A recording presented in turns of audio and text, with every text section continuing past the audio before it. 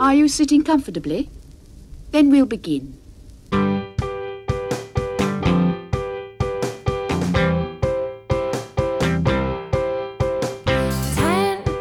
minutes left. Yeah, but there's still some time. It's not the final score. We need more than the numbers we're given. Show us you live and breathe the game. You're more than a name. That's what we came for. We can bring you more than the score. Every story. Let's take this thing off of the field into the real world,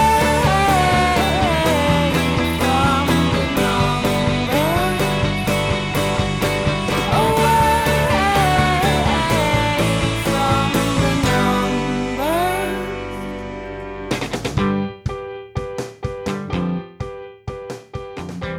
Hey everybody, and welcome to another episode of There's Still Time, the AFTN Soccer Show. I'm your host Michael McCall, and we've got another packed show for you again this week. We'll be looking at football's continued lockdown around the world, what some leagues are looking to do to get it back. We'll also be looking at some news coming out closer to home in MLS and USL, and we'll be sitting down for a chat with new Canadian PFA President Marcel de Jong, just talking about the new CPL union and what that could mean for the players and the league. So as always with these shows, we're going to kick things off this week with Around the World with Joe Corona. Where's Joe been this week? Where's he going to take us? Well, to discuss about what's happening in the world of football during the lockdowns and the shutdowns, welcome back to the show, Zachary Adam Meisenheimer. How's it going, Michael? It's going very well. There's a lot to talk about this week, because last week we didn't go very far with Joe. We just kind of focused on North America, but we're gonna be going all over the place with him this week, because it's been an interesting week in the world of football. A couple of leagues have declared themselves void. A couple of leagues are looking to return to play next month. And a lot of leagues just still have no idea what they're going to do or how they're going to sort this, and there's going to be a lot of discussions to be had, and as we keep saying, not everyone is going to be happy in all of this. But let's start down in Asia. South Korea, the K-League, is one of the leagues that is definitely coming back in May, or at least for now, they say they're definitely coming back. The country is lifting social distancing measures on May 5th, and the K-League top two divisions is slated to get back into action on May 8th. It will be without fans. There's no set date as to when or if fans will be able to start attending again this season. They've set out some specific rules. If any player tests positive for the coronavirus, his team and their opponents, the day that he's been in a match that's tested positive, they'll be required to quarantine, and they will not play any games for at least 2 weeks. Games initially will be limited in one of the worst hit cities, which is Daegu, but elsewhere the games will get back into action. The plan is to play 27 matches instead of the usual 38. They hadn't started the season before all this happened. If there was to be a second outbreak before 22 matches have been played and they can't finish the league, then no champion will be crowned. But if they've played at least 22, then the standings at that time, if they do have to then lock down and shut down again, they'll count as final. And I just want to give a big shout out to Korean journalist Steve Han for putting all that information out on Twitter. So I mean, it looks like the K-League is coming back. It looks like they've taken precautions. And I think, much like countries are doing with Korea and looking at what their model's been like with the virus, how they've handled it, how the curve has been, everything like that, I think football leagues will now be looking at the K-League as the example of, is this how we can get back to action? Yeah, it's quite interesting. Do we know, is Daniel still in Korea? As far as I know, yes. Oh, yeah, he is. Yeah, sorry, I just checked his Instagram. Yeah, he's still there. Okay, that's good. It would be great for him to be able to get back playing football. Korea, when it comes to the COVID-19 virus, my understanding, the news media and stuff I've been reading and listening to, whatever, is that they have been the benchmark in terms of how to handle things and how to do things, which is why They have their curve has been what it has been, or whatever. Like it's been quite. It has not impacted. They've not had as many infections and as many as deaths as other places around the world. Obviously, any death is tragic and sad, but they've done things really well. There's my understanding, and so to see them have a plan for this is not surprising. Also, I remember back in the day having a few conversations with Martin Rennie around his. It was before he went, so he was, dealing with the club in Korea that he was going to work at after the Whitecaps, and he spoke very highly just about football clubs there and the culture there and how ordered and how kind of everything was handled down to like the finest kind of detail kind of thing. Possibly because the clubs there are mostly connected, or maybe even exclusively connected to large corporations. A very different model of football. So it's not surprising to see that they've come out with this seemingly well thought out plan of what this is going to look like, and kind of caveats for, if this should happen and that should happen and all that kind of stuff. So obviously we hope that this goes well for them and their society, the people in their country, and all that, and they don't have to deal with second waves or third waves or whatever of the virus. And this doesn't put people at undue risk, players and staff and all that at undue risk, in that it can also be a benchmark in terms of how other countries can handle this in the months ahead as their countries come to a similar timing in all of this process that we're all kind of going through around the world. Yeah, I think the world will certainly be watching the K-League to see how things go there. I mean, if those games were being shown on TV, would you have an interest in watching them, Zach? Obviously, I'm all in on the Belarus Premier League. We'll talk about that in the next part. My mighty sluts are still top of the league there. But, I mean, would you... Obviously, you've got Daniil as a way to possibly tempt you to watch it, but would you have an appetite for watching Korean football? Yeah, I think so. I think definitely because Daniel Henry's matches in Canada, I think, would be a draw. Yeah. I think there's people across this country who would want to watch him. People who do or have supported Vancouver or do or have supported Toronto, and the diehards of the men's national team would definitely want to watch him and would jump at the opportunity. Do you know, is it going to be available in Canada?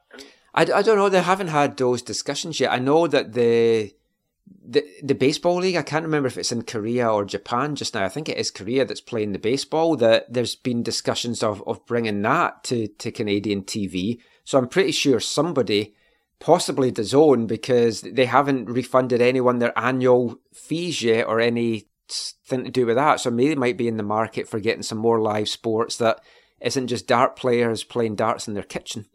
Yeah, I was lucky that my annual subscription ended in the middle of March. Yeah, mine started in January again. I wasn't so lucky. But I am watching the darts every night. I would renew my DAZN subscription just to watch the K-League.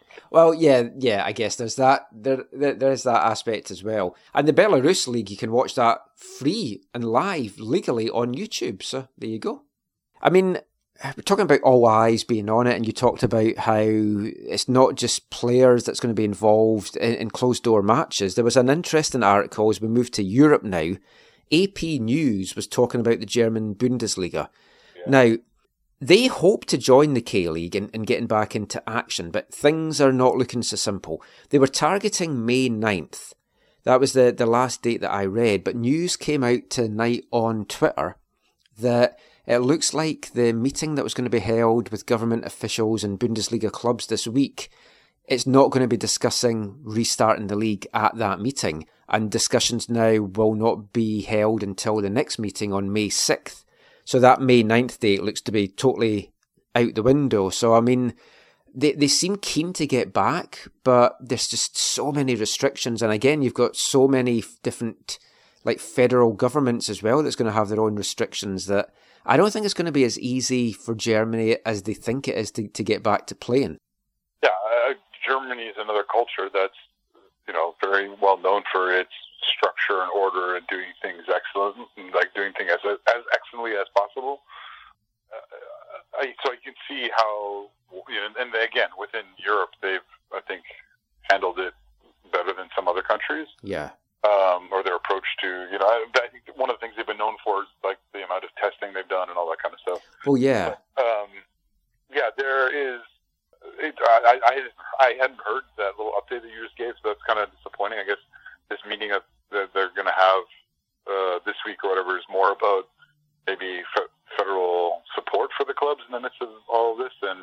But I don't understand how you couldn't also have a discussion about their plans to, get back to making money for themselves. But yeah, I mean, I guess they just feel it's not at a position yet where they can comfortably bring people back. I mean, they talked about the testing aspect this week, and the Bundesliga said that there was certainly enough tests. It was going to be less than 1% of available tests that would be used to bring it back, which is a vast difference to what it would be in the UK, which we'll come to later on in this part. But yeah, it's the article that I read in AP News was talking about that if you put on a closed door game, you'd still require around 300 people minimum to be in attendance, and that includes like players, officials, medical staff, cleaning staff, like catering staff. So that's still a lot of people that you still have to get in and out of a stadium safely.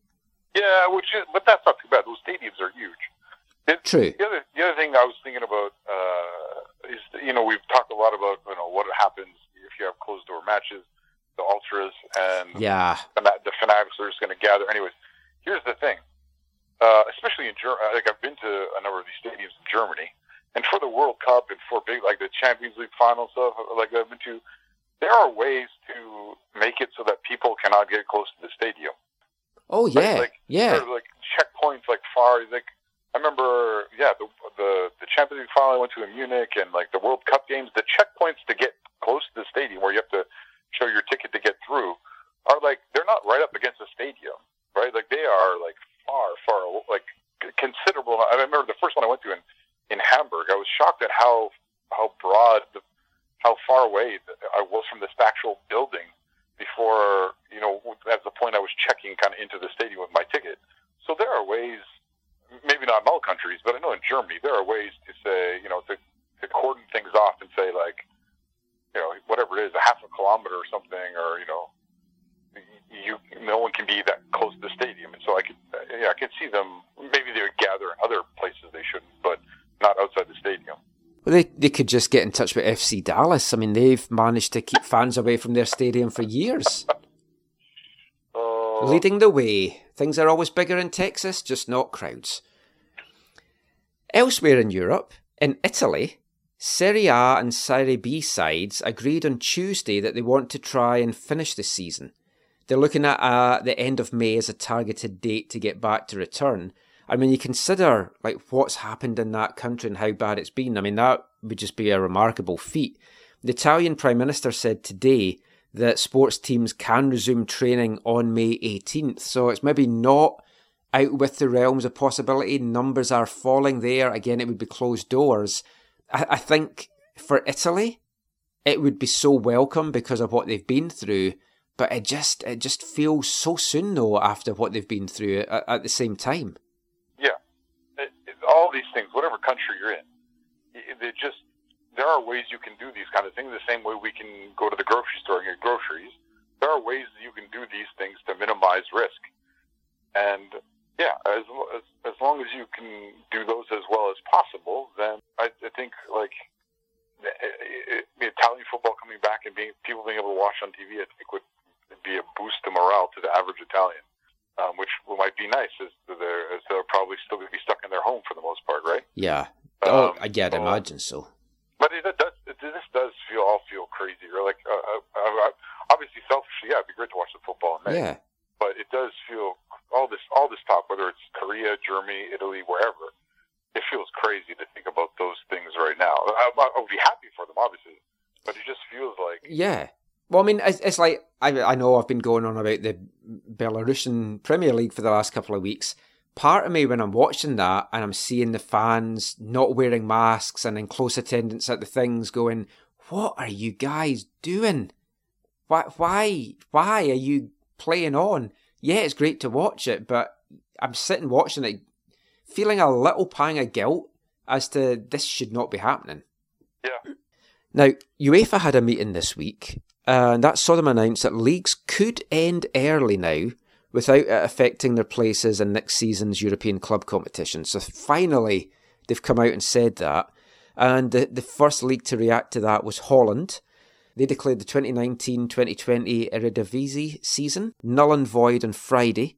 No champion will be crowned. That was basically as a result of their Prime Minister also saying that there could be no football played until at least September 1st in Holland. Declaring it null and void seemed to me that the only way that you could do it, because you had Ajax and AZ Alkmaar tied in 56 points from 25 games. Feyenoord were back in third on 50 points. There was 9 matches remaining. And, I mean, when you've got two teams tied in points, you can't crown a champion.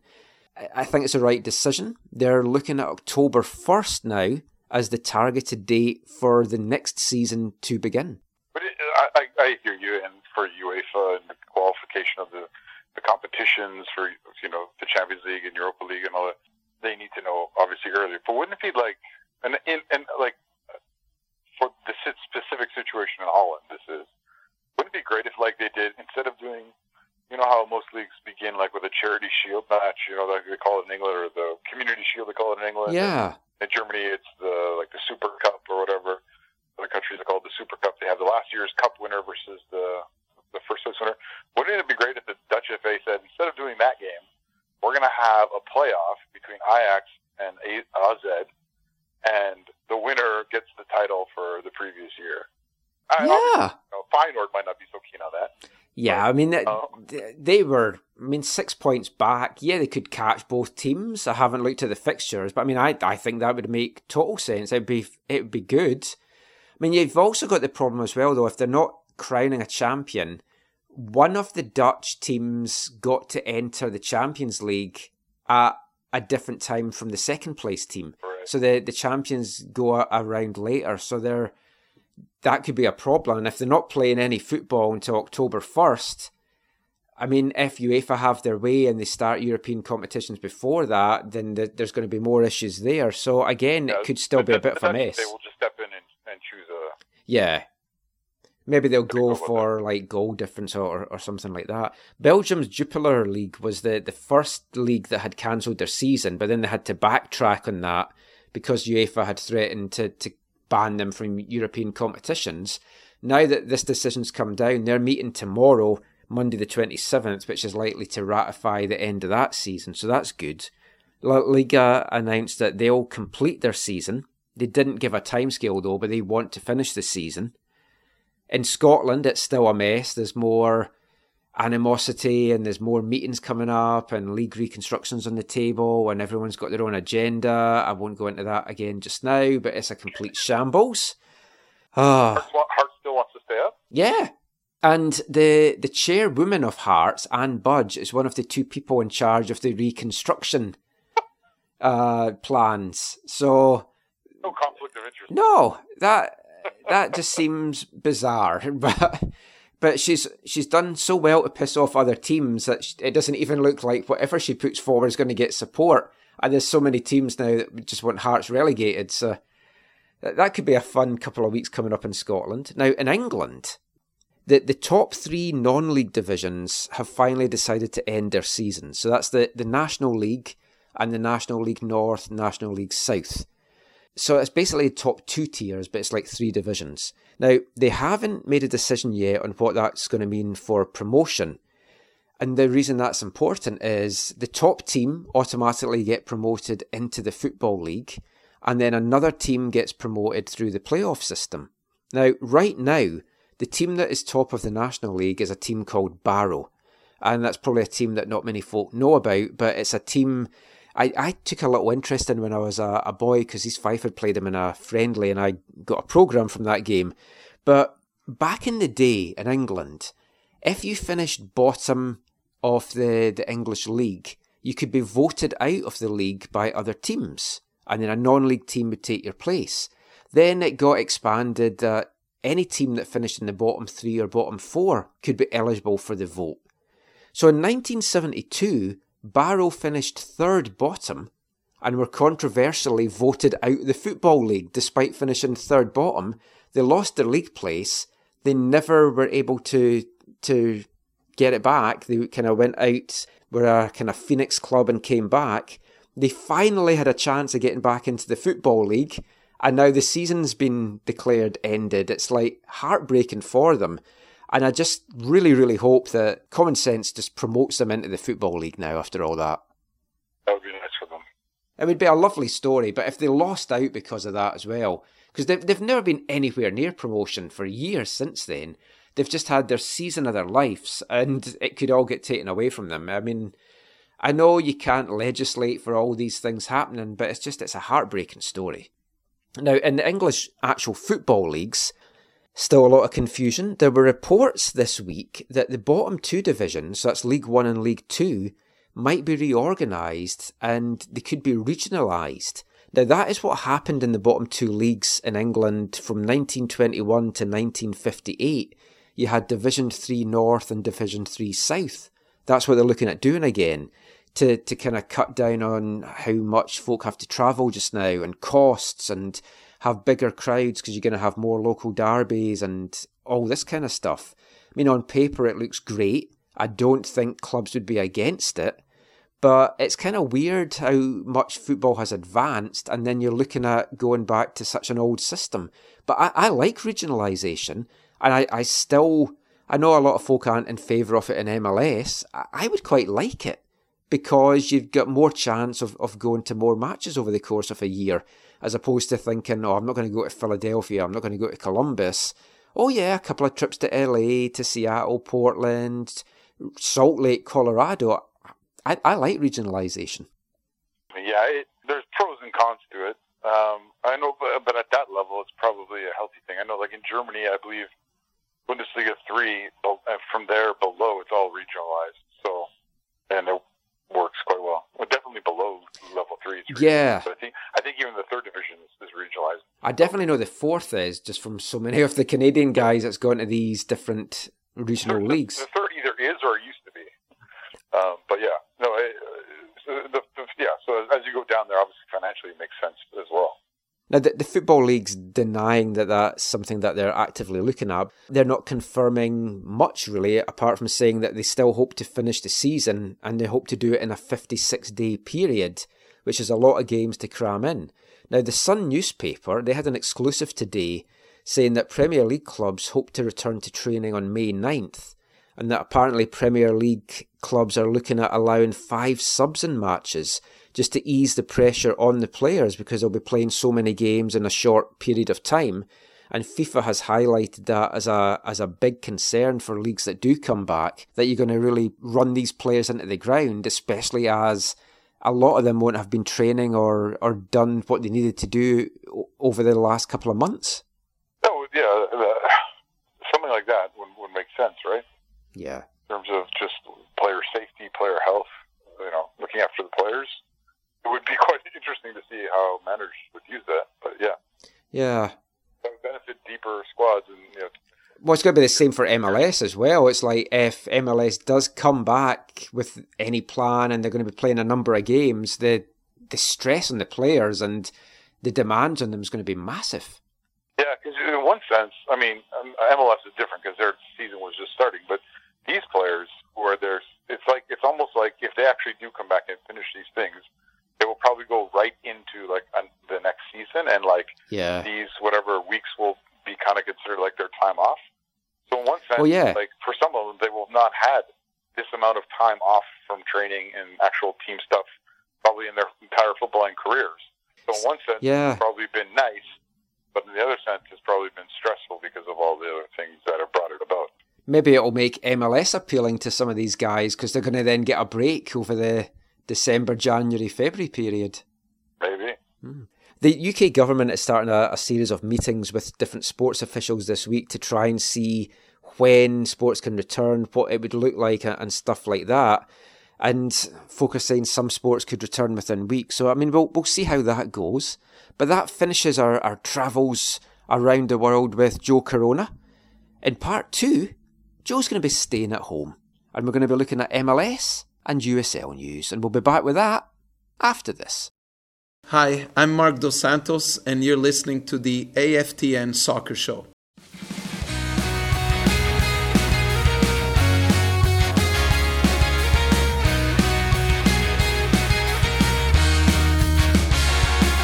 I know that it's a cliche, and I swear I'm not lying. But the day you left, I dreamt I was flying. A record collection split in two, and you took all the bad songs away with you. Hopefully, this'll be the last breakup song I ever need. I hope you're very happy together. And if you're not, that's even better. I hope you're very happy together. And if you're not, that's even better.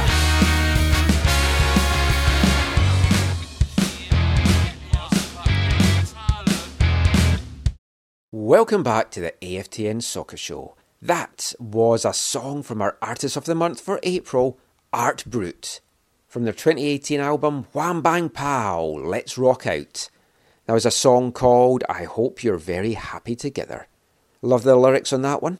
Eddie Argos, really good with his breakup songs, and as he spoke about there, hopefully that's going to be the last one that he's going to have to write, because he's all settled down with a family now. That was the English band's 5th album. The previous one had come out in 2011, so there's a big gap between their albums, and it's currently their most latest one. Hopefully there will be another one coming out soon. And that would normally have been our last song from the band for the month, but I just love them so much I'm going to bring you a special bonus song at the start of part 4.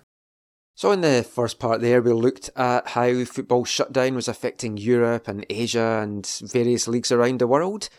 We're staying home now with Joe Corona. He's not going out anywhere. We're going to turn our attentions back to football in good old North America.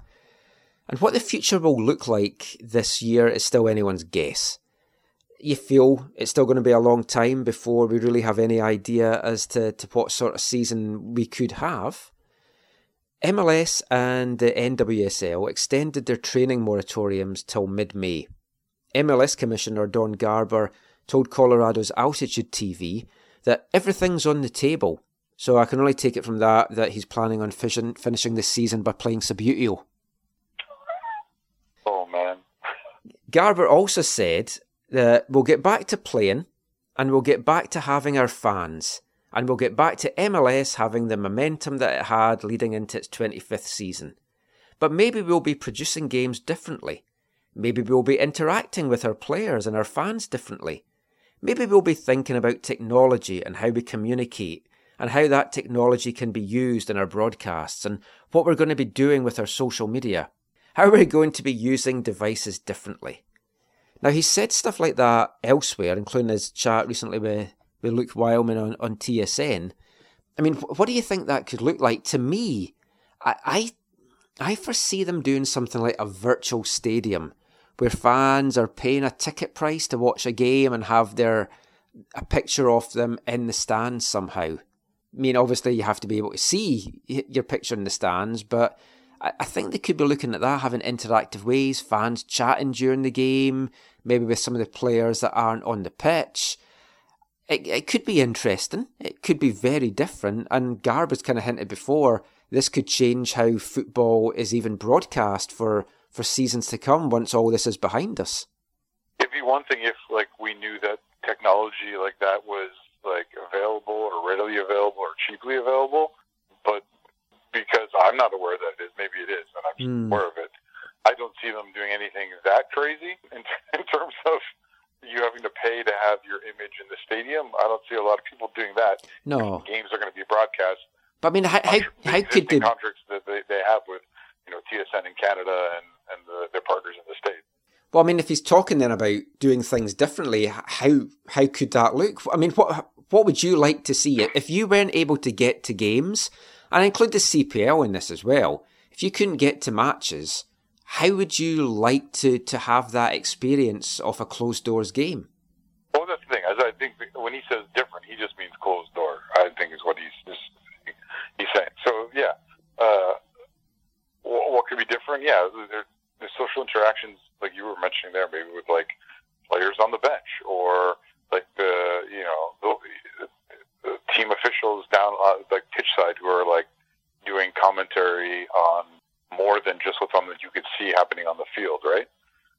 Or like live feeds of like I could see like even more like them trying to open the dressing room more at halftime to get like like they did with Santos at the beginning of the year, Yeah, right, when they were filming everything. They're going to need to have some. Anyways. Yeah, they'll have to have See somebody. them opening that up for TV access or broadcast access, right? That kind of stuff. But, Yeah, but I can't see anything being that drastically different. Beyond using the tools that we already have. So they can do some fun things with social media, but it wouldn't be that crazy different. What about cameras on players? Like on their shirt or on their forehead? There was that movie, I forget what it's called now, I've looked it up, but there was a movie a couple years ago, 2016, it came out in the spring of 2016, because I saw when we went to Salt Lake away, when I went with Will and Sean, where they filmed the whole movie like that. Oh. And I had to leave after half an hour because I was going to be nauseous because of the movement of the camera. But the camera, they literally had a GoPro, or obviously better than a GoPro, they had a camera strapped to the main character's chest, and that the whole movie was that angle. Yeah, I mean, you could only watch that for very small snippets. I mean, like going way back to like Blair Witch Project, I remember I saw that in the cinema. Right. And I was like, whoa. It was cool once, right? Yeah. But then things have moved on. But I genuinely could see them like miking up the players, or putting cameras on the players as well. If they did open up the dressing room to someone like Marc Dos Santos, you need somebody there on the swear machine to beep him out pretty quickly, I think. Yeah, broadcasters can have a 7-second delay for that, right? Yeah, there's going to be all these apologies to American viewers, like, we're sorry for the words that you heard there. It's like, it always makes me laugh when you're watching boxing and there's a guy sitting in the corner and his eyes swollen, he's cut open, there's blood pouring from him, and his cornerman swears, and the commentator's like, we're really sorry if you were offended by that. It's like, this guy's near death. And he dropped an F-bomb, and that's apparently really bad? Yeah, I think every culture has their things that they hold up as being worse than others, right? Yeah. But I mean, I was thinking how else things could be different, and I just think it could, be a lot more involvement and just opening up areas that you haven't seen. For the games themselves, I hope they don't mess about too much with it, because football is a simple game to be played. It should be a simple game to be filmed. A few years back, when they started pissing about experimenting with all these different camera angles, like, nothing annoys me more than if you're watching a game and you're watching an angle, and then from out of the blue, they suddenly cut to another angle, and you have to readjust your eyes as to, where's the ball, what's happened? Yeah. I don't want to see stuff like that either. But I don't know. I agree with you on that. I'm just old-fashioned. But we'll see what happens. I mean, there's absolutely, in my mind, no way that you're going to have fans in attendance, barring some kind of miraculous avoidance of second waves, or some city being so free of it that you can pack folk into a stadium somewhere, or maybe buy an island and do stuff in the island like the UFC want to do. But I mean, I just can't see fans being back. And we talked last week about season ticket money getting taken. Whitecap CEO Mark Panis was asked about that on Twitter this week, and he addressed fans and said, look, they can contact the club to defer payments or discuss their own circumstances. Some have already done that. He said that MLS, though, are still saying that they're looking at playing a full season. And until they say otherwise, then they take the payments. And for me, it's ridiculous that the league need to be way more realistic in this. Yeah, they don't really look so good.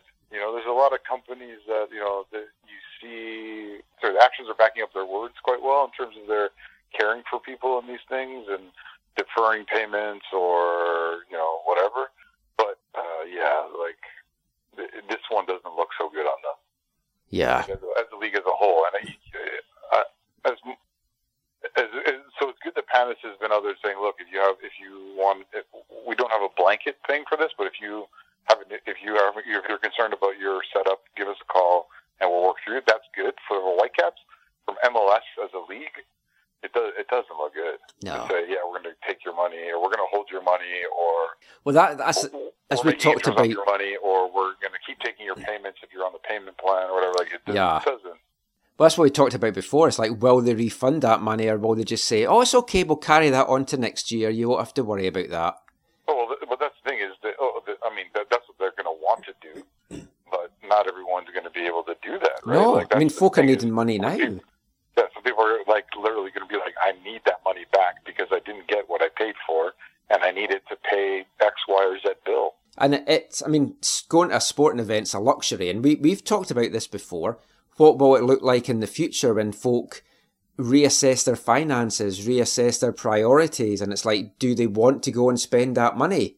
Because if something like this happens again, I'm pretty sure people might be thinking, you know what, we need a bit of a safety net, we need to get some savings behind us, which so many people don't have nowadays, especially in an area like Vancouver where things are so expensive that folk might just reassess their values and what they're going to spend their money on. So it's going to be interesting for sport, especially the prices. Like NFL games, I know it's completely different from MLS, but the ticket prices for just individual matches are kind of obscene for that.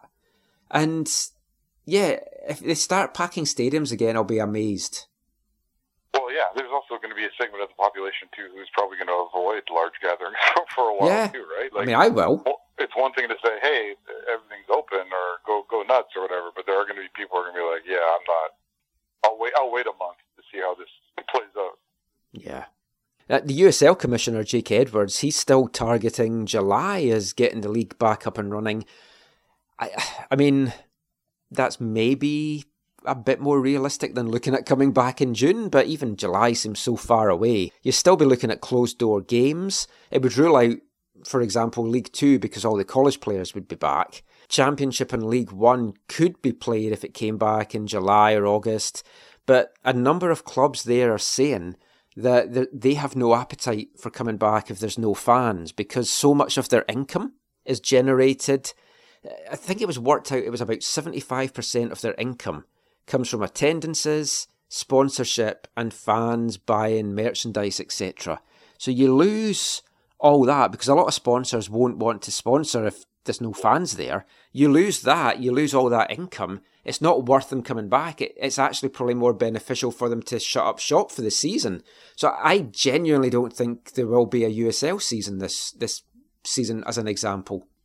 Yeah, it's going to be hard to see what happens at that level, right? Especially because it's not like the Canadian, it's not the same as the Canadian Premier League because Canadian Premier League their size makes them nimble, right? Yeah. It makes them be able to probably go, I mean, the size of the country doesn't help, but the size of the league should make it more easy to come to a decision and get everyone on the same page, all that kind of stuff. The USL, their divisions are quite large, and they're much of them are done regionally as well, right? So yeah, I can't see the whole of USL, whatever was supposed to be in 2020. I can't see all those teams taking part. No, and I mean the USL as well, it's so weird because you've got such a difference in attendances. You've got the likes of Sacramento and like Indy 11, they draw 5-figure crowds. And then you've got other teams that just struggle to draw 4 figures. So, yeah, and there's a few teams as well, like Alan Koch's Colorado Springs Switchbacks. They're in the middle of building a brand new stadium. Sacramento's building their MLS stadium. You have to wonder how this is going to affect all those kind of things. Is Alan down in Colorado right now? Yep, he's down there. His wife's down there with him as well. And Colorado's one of the states that's been lifting restrictions, so they might actually get back to training soon. I've got Alan. I didn't know they were lifting restrictions. I saw their protests, and I didn't see Alan there. So yeah, well, we're going to have Alan on the show in the coming weeks. I've been chatting to him, so we're going to have him on the show, so we can ask him what his views are on all that. But I mean, it's going to be interesting. CPL. I've seen some folk, and I don't know if this is just like pie in the sky or where this even came from. They even talked about it in the One Soccer chat that they had with Marcel de Jong on Friday, that Victoria could be a place that hosts closed-door CPL games, which I mean, it would be great in a way. I don't think we might be able to get to the games. I don't know if I would want to, but it's also a stadium that it's not the most closed stadium. So if fans did want to go along, I'm sure they could find a way to get along. But I mean, have you heard anything like that, or is that just No, I haven't heard any of that. maybe it's just wishful thinking? But yeah, I mean, we've got the climate here, and we're doing. You have the climate, and you just get everyone on an island. So Yeah, fly in, don't get the ferry. yeah,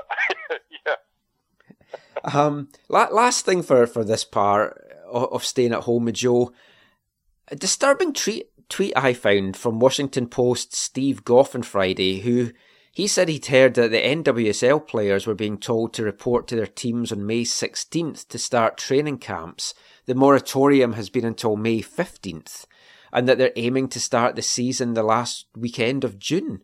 Now, I think that's crazy. Border, I don't know how that comes into it. Do sports people, are they classed as an essential traveller? Can they get over the border? You've got all those things for like the Canadian players, but I mean that, again, we've talked about things being too soon. That just feels too soon. Yeah, especially because they're all across the states, right? Yeah. And so it's like different states have different plans for when they're going to open up what parts of their society, right? So Yeah, and I know you'll have folk listening to this maybe screaming at their devices going, but we have to start opening things back up. We can't just keep being closed. And I do get that, but you can't rush into things. And I just wish there was a bit more patience all round. Like, personally, what I would have said to all these football leagues is, right, we don't play any more games. This is like the European ones. We don't play any more games until February or March next year, and you just resume the 19-20 season as the 19 to 21 season. And then you've got that same time period to finish the seasons. that would be great, except for the clubs. The problem is the finances. But yeah, Finances and contracts could I be an agree with issue, you that yeah. that would be there. In some ways, that would be ideal, and would relieve probably a lot of stress for most of the people, especially with UEFA's whole "hey, your contract is automatically" Yeah. thing, right? Like, Well, if everyone would know where they stood as well, and it wouldn't just be this constant, oh, is it going to come back? Oh, it's been postponed for another 2 weeks or another month. And it's like everyone would just know, okay, it's coming back this date, barring things going horribly over the next few months. And it just gives society and people just a chance to recover, rest, and get this under control. But would that be also too discouraging to say, hey, 10 months? Maybe, because part of society's not coming back for 10 months. yeah, I mean, it is. I mean, we're going to talk about mental health in next week's show, but I mean, that is an aspect of all of this that some people do need the hope that things are going to come back sooner rather than later. And for some people, if they're told 10 months, that could push them over the edge. It could be their breaking point. I do think that's why some of the governments are doing this on a gradual basis, because they're worried how some people might react to it being longer than this. It's finding the fine balance and the happy medium, and there's no easy answers. And I just think the uncertainty about everything is one of the worst aspects of this. Just to get into a serious discussion for a bit, it's like people want to know stuff and you can't give them answers. And when there are no answers, that's when there's fear and there's panic and there's anxiety and there's uncertainty. Yeah, no, it definitely is this strange time where you go from conversations of certain parts of society opening up at the beginning of May to it's going to be 16 to 18 months, right? Like, yeah. It's such a wide variety, right? And yeah, and it's like no one knows what the new normal's going to be. Yeah, right? Like I'm not going to be able to shake your hand for maybe 2 years. Yeah, well, I mean, like, if genuinely. ever again. Yeah, I was saying to Caitlin this week, I don't know when, like, the three of us will get back together in person. Yeah. Because you don't know, like, even if they said, okay, you can be in small gatherings of 5 or 10, would you want to drive from Abbotsford to UBC to record a show in a small studio? And I don't know that would really be sensible. Oh, the drive. I missed the drive. But I don't mind the drive.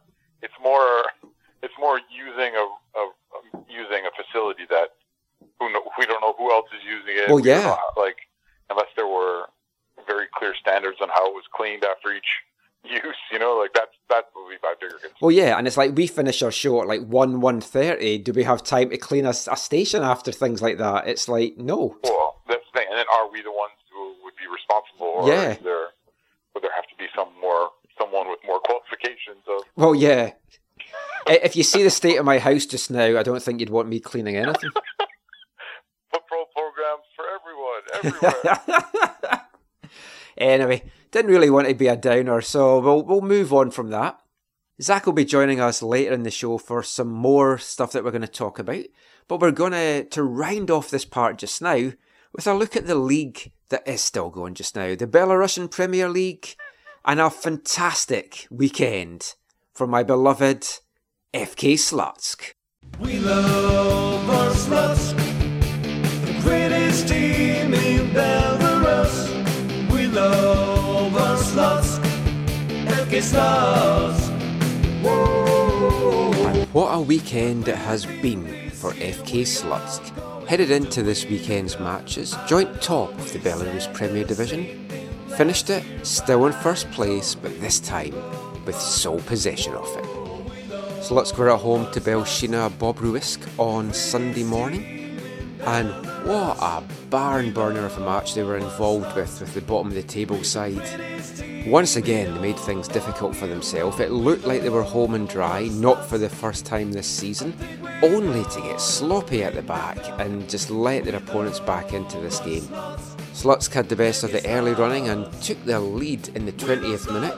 Umar Bala Mohammed made it 2 goals in 2 games with a close range finish, following a delightful little backflip from Artem Sergiuk. 15 minutes later, and it was Sergiuk himself who got on the score sheet, firing home from inside the box to make it 2-0 to Slutsk. They couldn't manage to hold on till half-time though, and with a minute of the first half remaining, Leonid Kovai tied things up for Belshina in the 44th minute. Very fortunate goal. Suleimani Koana was trying to clear the ball out of the Slutsk box and it bounced off the chest of Kovel, setting him up with a chance to fire home, and he did just that, firing past Boris Pankratov, making it 2-1 as they went into the half. And things were to get better for Belshina at the start of the second half, as Pavel Bordikov made it 2-2 in the 52nd minute. And after that, Slutsk kind of went to pieces a little bit, especially at the back, showing a lot of defensive frailty. And Belshina really should have taken the lead. They had a number of chances to do that. Pankratov came up with a number of good saves yet again to keep Slutsk in this match. Managed to keep the scores level at 2-2, and it looked like that might be how the game was going to finish. Then 5 minutes from time, Nikita Rochev saw a second yellow card for Belshina, got sent off, swung the advantage back to the home side, and Slutsk took full advantage of that 3 minutes later. Umar Bala Mohammed getting his second of the game, running in on goal, firing home, sending the crowd wild, sending me wild as well here in my Vancouver living room as I was getting off my couch screaming, "Come on, you sluts!" Which I'm not quite sure what my neighbours would have made of, but a fantastic 3-2 win in the end. As I said, gave Slutsk sole possession at the top of the Belarus Premier League by 1 point now over Isloch, and things looking good for Slutsk just now, but they really have to sort out that defensive side of things. Because, I mean, they're playing a poor team that didn't take their chances. Last week they had opponents that didn't take their chances. That's not going to continue as the season goes on and they're playing some of the better teams. Got to get that sorted out. Next up is Dynamo Minsk. On Saturday evening. And we'll bring you the details of that in next week's show. Morning Slutsk. But that is it for this part of the show. We'll be back in part 3 with a chat with Marcel de Jong about the new Canadian Premier League Players Union. And that's coming up right after this. How's it going, guys? I'm Ben Fisk. You're listening to the AFTN Soccer Show.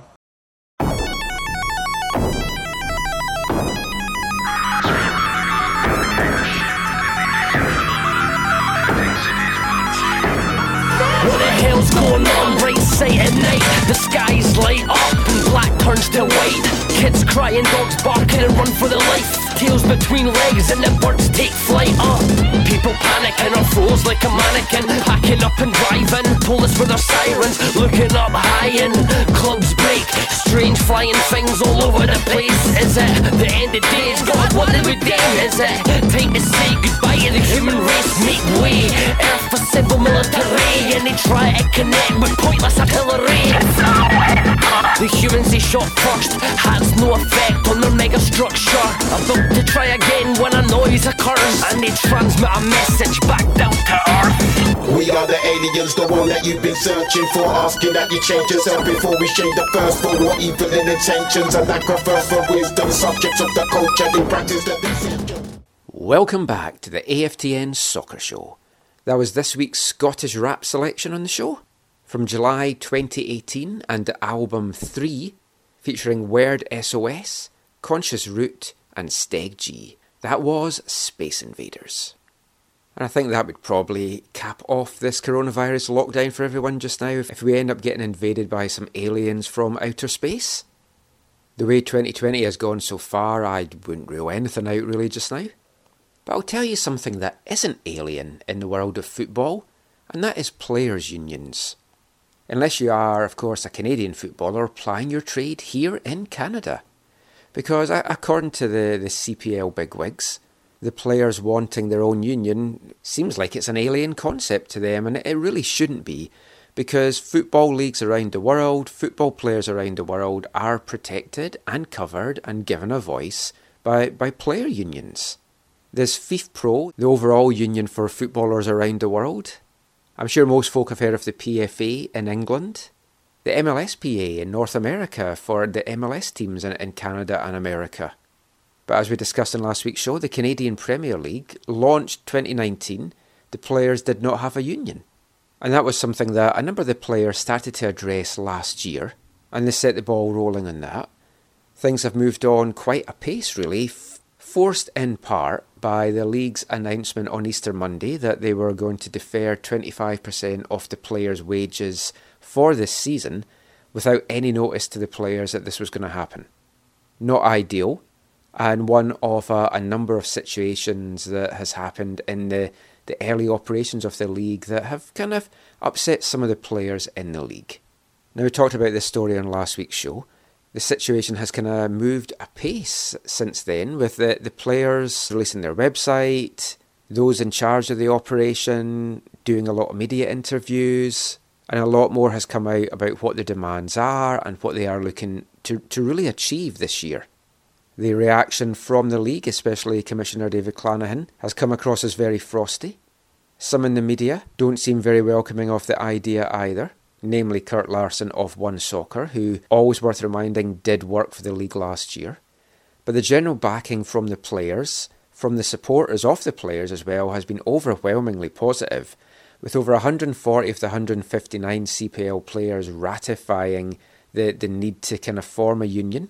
There's a big process ahead for that to happen. The league has to first recognise it, and if the league decide that they don't want to recognise it, then the union have to go and file a petition in each province, many of which are governed by different rules, to have that union recognised in that province. So you're looking at getting it recognised just now in British Columbia, Alberta, Manitoba, Ontario, Nova Scotia, and if there's going to be teams coming in Quebec next year, in Quebec as well, possibly even Saskatchewan. Set the ball rolling on those two provinces. So I'm sure many of you will have read and watched a lot of stuff about the union. Some of you will have some more questions, just maybe wanting a bit more clarification.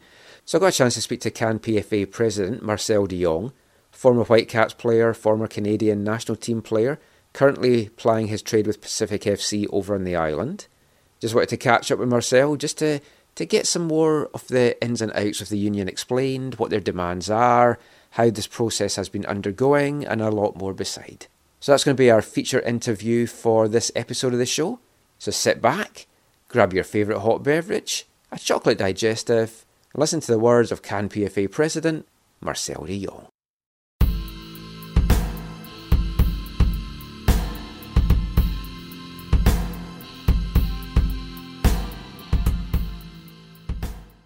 So I guess the first thing really to ask you, Marcel, is how are you and your family doing at this time over there in Victoria?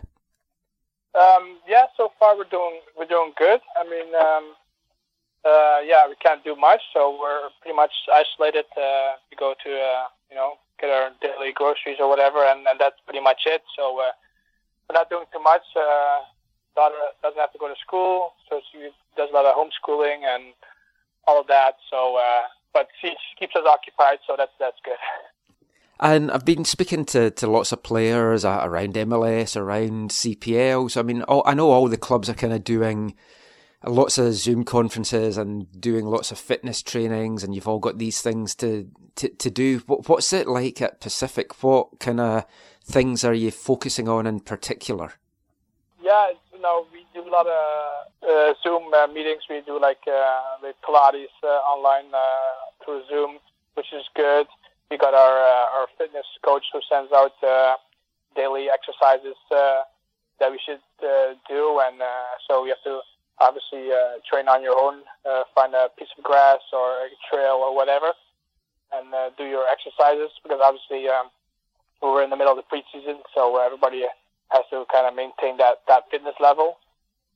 So it's a challenge, and I'm not gonna lie, it's tough, obviously, but I mean, you have to be ready for when that phone call comes. Then we have to come in and to train, and we have to be ready, because who knows when that's going to be and how that preseason is going to look like, and so we need to be prepared for all scenarios. And I mean, the thing with Pacific FC in particular, it's such a young team. I mean, you're a veteran guy, you've got your family, but a lot of these guys, they're really young. It's their first professional club. They're away from their families. As one of the senior guys on the team, have you got a responsibility then to make sure that these guys are doing okay, especially really mental health wise, and that they're able to cope okay?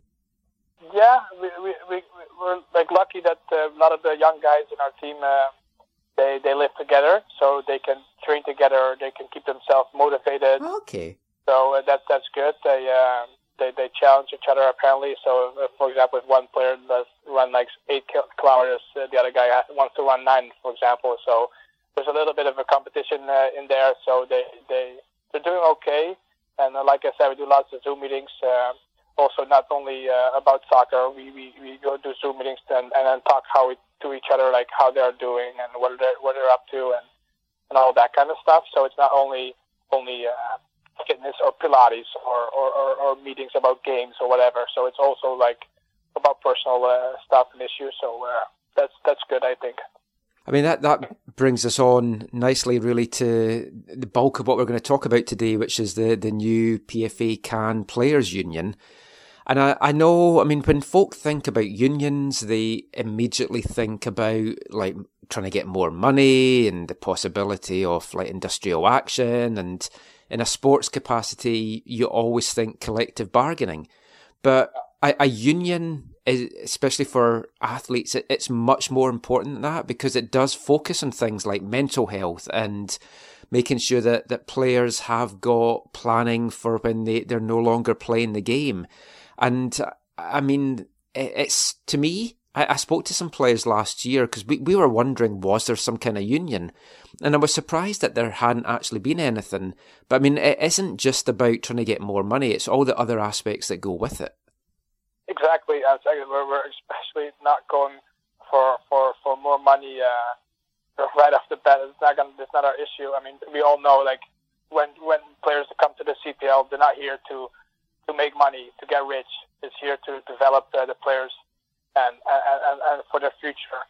So that's why we want to make sure, like you said, also, like, we want to put in some sort of education process for where players can also work on their potential future after soccer, or if soccer turns out not to be successful, they have something where they can rely on later on. So that's something we also want to provide for the players. And like you said, it's more than just arguing for more money or like collective bargaining like that. So that's not what we're after. I mean, like I think we're pretty clear that we're not going after that. That we the main part for us right now is that we want to be heard. We want to have a voice, and obviously there's stuff that happened on Easter Monday where they did 25% deferment.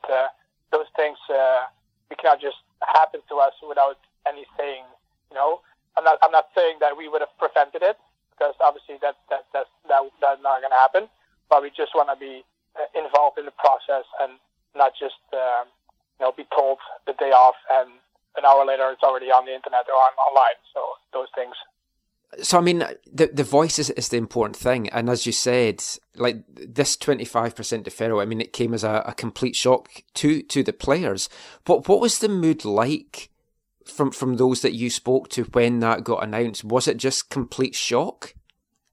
Yeah, I mean, the morning off, we got an email saying there's a Zoom meeting with the owners. So obviously, we started to think like, what could it be? Maybe is the season going to start, or and then all of a sudden it's the 25% deferment, which was a shock, obviously. But I mean, I think I speak for the most of the players. Like we understand that this is necessary in order for the league to sustain and be healthy, and so we get it. But just the way it was for us, that was just not the right way. Once that initial announcement was made, I mean, lots of people are going to think that the union just came out because of that announcement. But I mean, it's been in the works for a while. There had been lots of discussions sort of last year.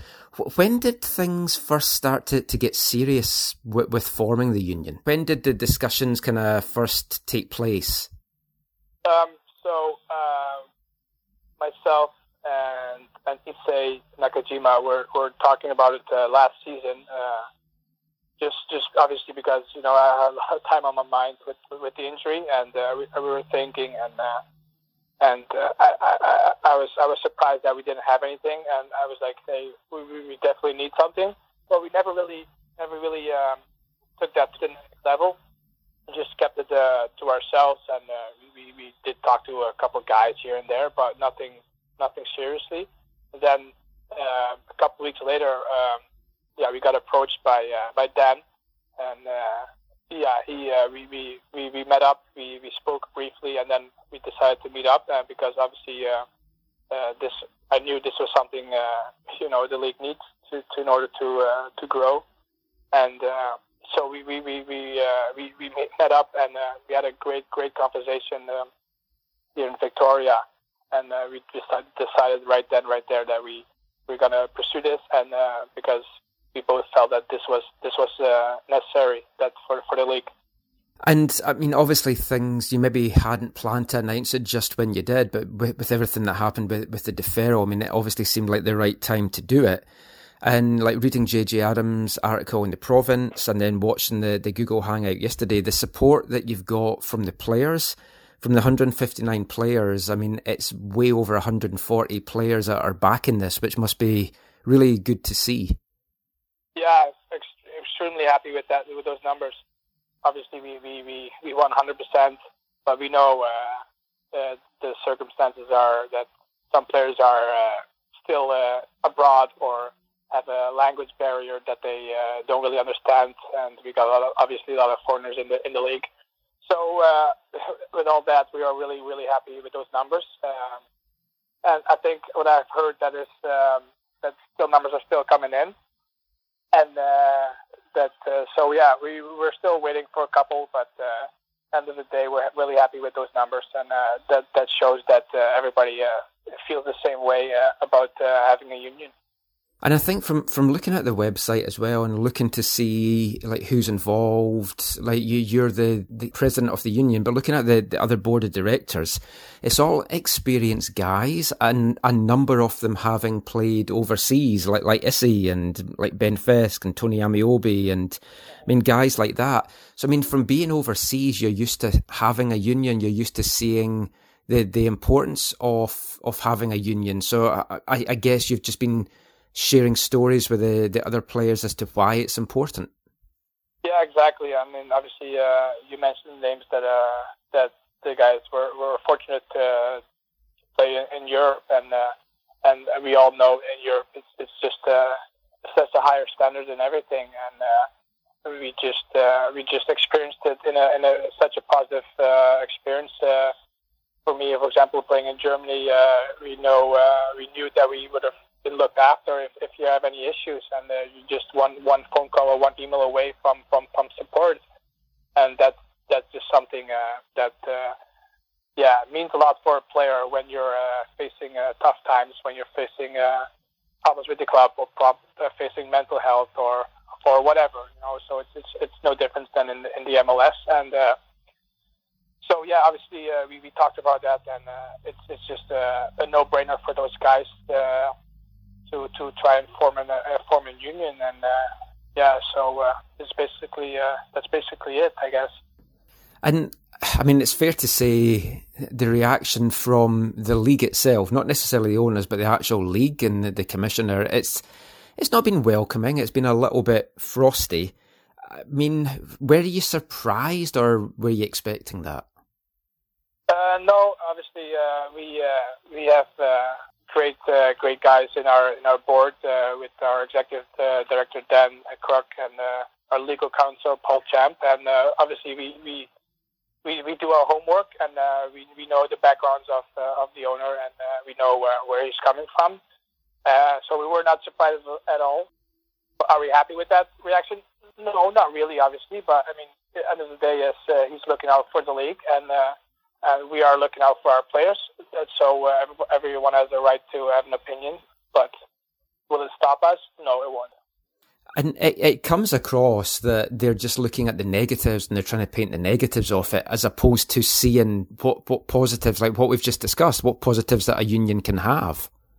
Exactly. So, I mean, I assume that they think the worst about us, but obviously, like we all mentioned before, we're not here to go after more money or whatever.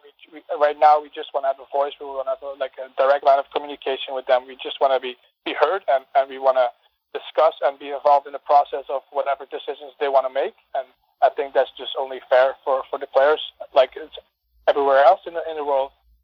The thing as well with the CPL, I mean, if you're looking at the owners of the different clubs, they've all got varying degrees of football experience. At Pacific, you've got former players and Josh Simpson and Rob Friend. You've got other people that are more business people and they've never really been involved in the game. They've never played the game. They don't know what players go through. Is that going to make it difficult to try and get the owners on board, because some of them are just going to be coming at it from businessmen and they've never experienced the football side of it? Yeah, I think it would make it more difficult. But at the end of the day, footballers or soccer players or footballers, however you want to call it, we're all human. Like we all have feelings, we all have problems, we all have issues. We're no different than any other or whatever job they may have. So we're no different. So it's a tough question because I know what we're doing is the right thing. So it's just a matter of convincing them or changing their minds, I guess. But obviously, like you said, owners like Rob and Josh, they've been around. They've been around the block, so they have experiences all over Europe and in MLS and whatever. So they know how it is to have a union, and so they know what the value a union can bring. So I just hope that these guys will also support us and have our backs and help us convince the other owners that might have doubts or whatever they may have. And to play devil's advocate for a minute, looking at it from the owner's point of view, some of the owners are going to say it's too early to do this. The league is it's not even kicked off year 2. And none of these clubs are really making money just now. And a lot of the owners, when they've been get into this, they're maybe expecting not to make money for 5 or 10 years. So they're maybe going to be worried that in the current climate with no money coming in, that the league could be at risk if the players and the owners kind of disagree. I mean, that's obviously a fine tightrope to walk, and it's a balancing act. You want to have your voice, you want to have what's right and have your rights, but you also don't want this league to fold and then not have any place to play.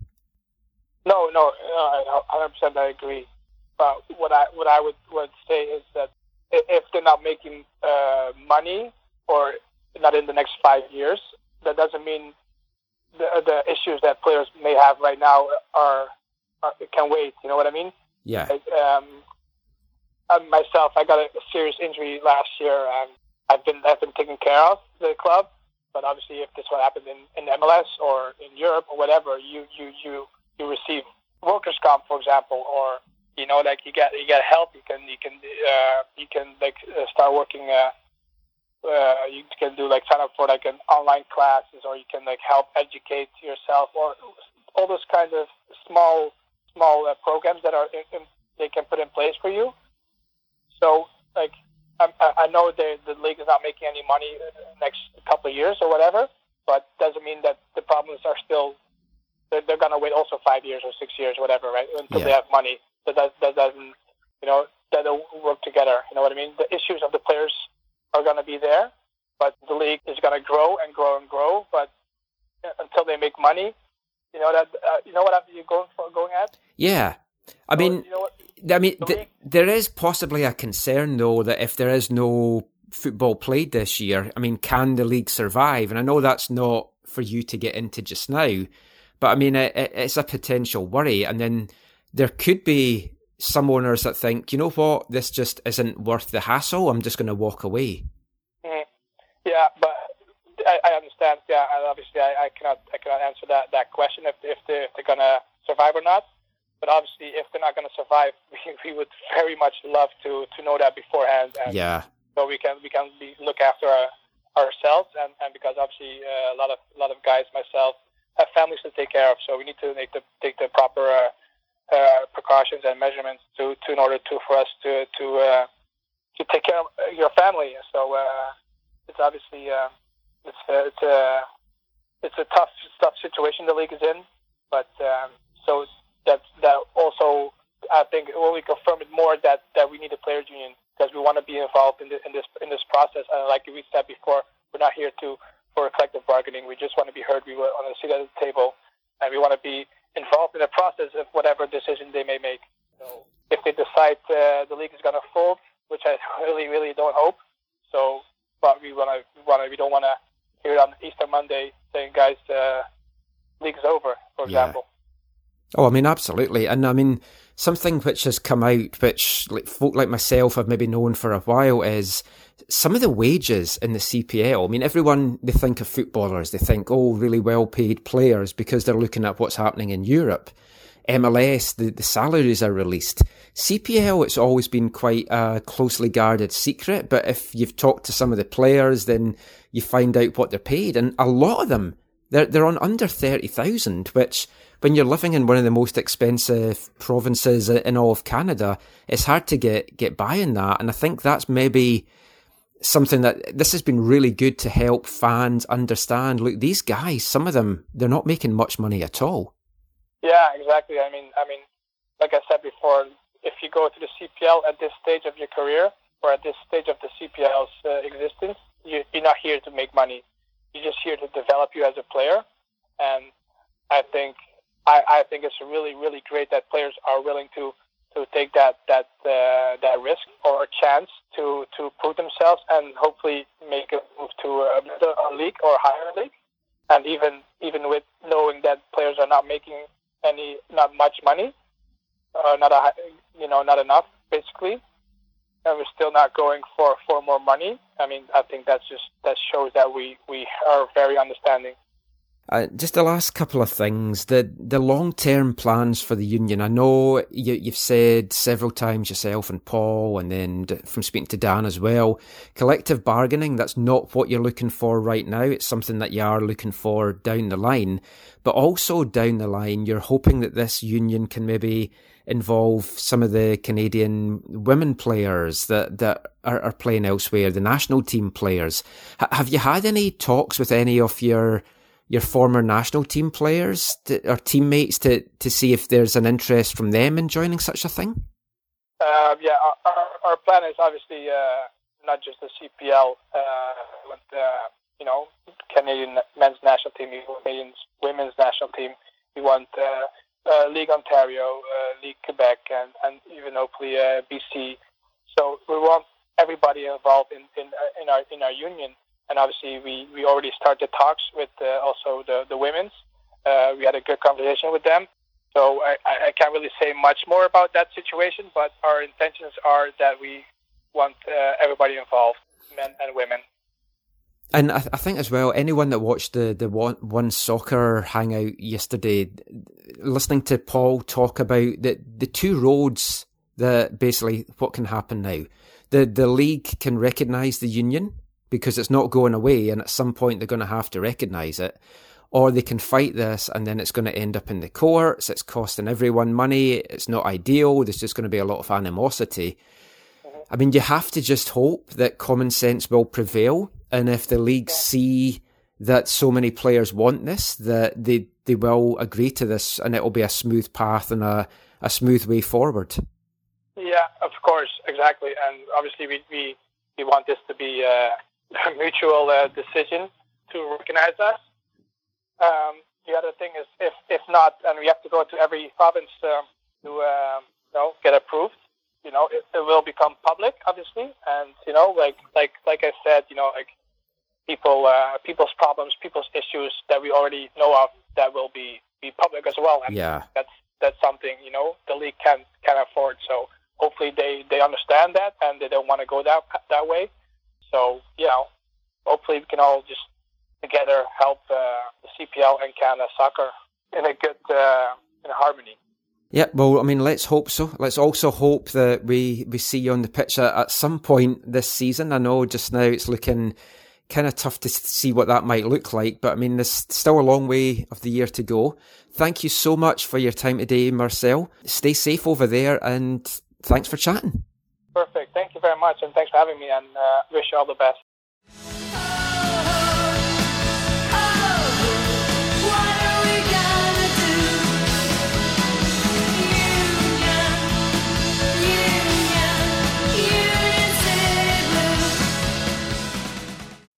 Marcel de Jong talking all things Can PFA there.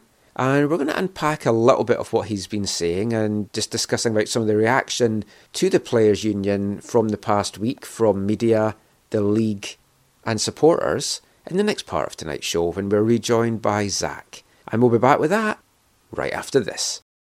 I'm David Edgar and you're listening to the AFTN Soccer Show.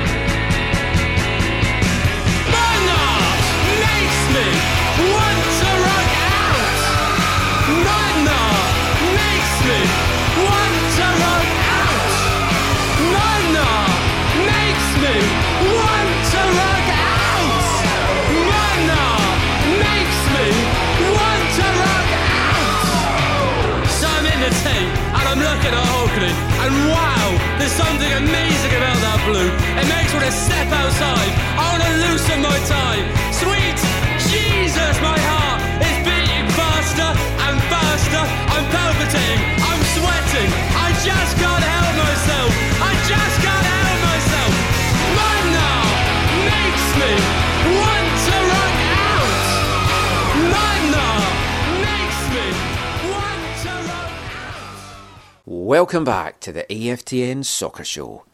That was another number and our final number from our Artist of the Month for April, English band Art Brut. That was a song from their 2005 debut album Bang Bang Rock and Roll, and that was Modern Art. I hope that made you want to rock out, the way that Modern Art does to lead singer Eddie Argos. We'll be back with new Artist of the Month next week, and I'm really looking forward to bringing you that selection for May. One of my favourite bands of all time is going to feature in that selection. I won't do any spoilers. We have played some of their songs over the years on the AFTN Soccer Show, but we've got 5 crackers coming up for you next month. And something else that we're going to bring you from next week's show is we're going to do the other musical parts that we do at the start of each part just a little bit differently. I thought I'd make things a bit more interesting, and We're going to try this out in the month of May, see if it works, see if it's popular with people, but we're going to kind of play a little game, just for fun, no prizes or anything. But we'll have our 4 songs that introduce each section of the show. The start of part 2 will be our Artist of the Month. And then in parts 3, 4 and 5, they're going to be introduced by a song that's going to have some kind of connection through them. Now, it could maybe be that it's all by the same band, the same subject matter, the same title, or something else that links the 3 songs. Your job is going to be to try and work out what it is. Now, you might, with most of these, work it out by the time we play the second song. So if that's the case, then we want you to work out what you think the third song might be. Got a few things in mind. I've been putting some stuff together, so we'll kick that off next week, and let me know if you enjoy it, and we might keep it going for beyond the month of May. So just before the break there, we were speaking to Marcel de Jong just about the setting up of the new Canadian Players Union. So just to kind of unpack a little bit of what he said, and just to delve a bit deeper into what we were talking about on last week's show, we've got Zach back on the line there. And, I mean, Marcel talked there, and in the One Soccer Hangout as well, it was mentioned that the support of the players, it's 159 players in the league, and it was at 140, it's now just a little bit over that of the players that's supporting it. Some players still haven't done their electronic verification of yes or no yet. So, I mean, the one thing that we can certainly read into this is, if nothing else, the players are certainly behind the need for there being a players' union. Yeah, the numbers sound like it's over 90%, so that's quite strongly in favor of this. And we know now the makeup of the board of directors, and it's all senior players. You've got the likes of Issei Nakajima that's on it, although right now he's like unattached. You've got Ben Fisk, you've got Kyle Porter, you've got Marco Carducci, and the vast majority of these guys have got experience overseas, and they've got experience of knowing what good a union can do. And I've got to say, full disclosure at this point as well, I come from a union background. I was a branch rep at my old work in Scotland for 15 years, and then I went on and worked for the union for a year. So I obviously believe fully in unions, and I believe that they are for the greater good. The players seem to think that as well. You've got guys that's going to be driving this that have experience of it. There's still always going to be a little bit of suspicion though, Zach. I mean, you get that, especially over here in North America. People don't like unions, they don't trust unions. And it's a lot of this is going to be kind of like the PR game of trying to get the perception that, look, this is here to give the players a voice. It's here to help the players. They're not here to disrupt the league. They're not here to derail the league. They just basically want a voice and to be listened to iron out some of the issues that were behind the scenes in year one. My perception might be off, but I think a lot of people view like sports unions quite differently than other kinds of unions. Yeah. I know a lot of people who I think feel one way about sports unions and they probably feel a different way about other unions. You know, and that's their prerogative. I would agree with you that in terms of this is like, if this is done well, that it is just that. It is a voice for the players, a collective voice for the players, which is needed, I think, in the long term for the development of football players in Canada. Yeah, and as Marcel ended our chat with mentioning there as well, like if they have to go through the provincial courts to get ratified, if the league doesn't approve them, well, first of all, it's going to cost both parties a lot of money, and that's something that I don't think either parties can really afford just now. So, I mean, that's not ideal. You kind of hope common sense will prevail and the league will recognise it. When it's got the support of this amount of players, I think it would be foolish not to recognise it, but the union have made it clear if they're not recognised by the league, they are going to go through the courts to get legally ratified that way. Yeah, because it feels like for the players, there's not a lot to lose. It's like, I mean, assuming that the costs can be covered in some way, shape, or form, the legal costs or whatever, but like they're starting from ground zero. So in one sense, it feels like they have nothing to lose. But maybe I'm wrong with that, because they could be blacklisted, I guess, or whatever. But from the league's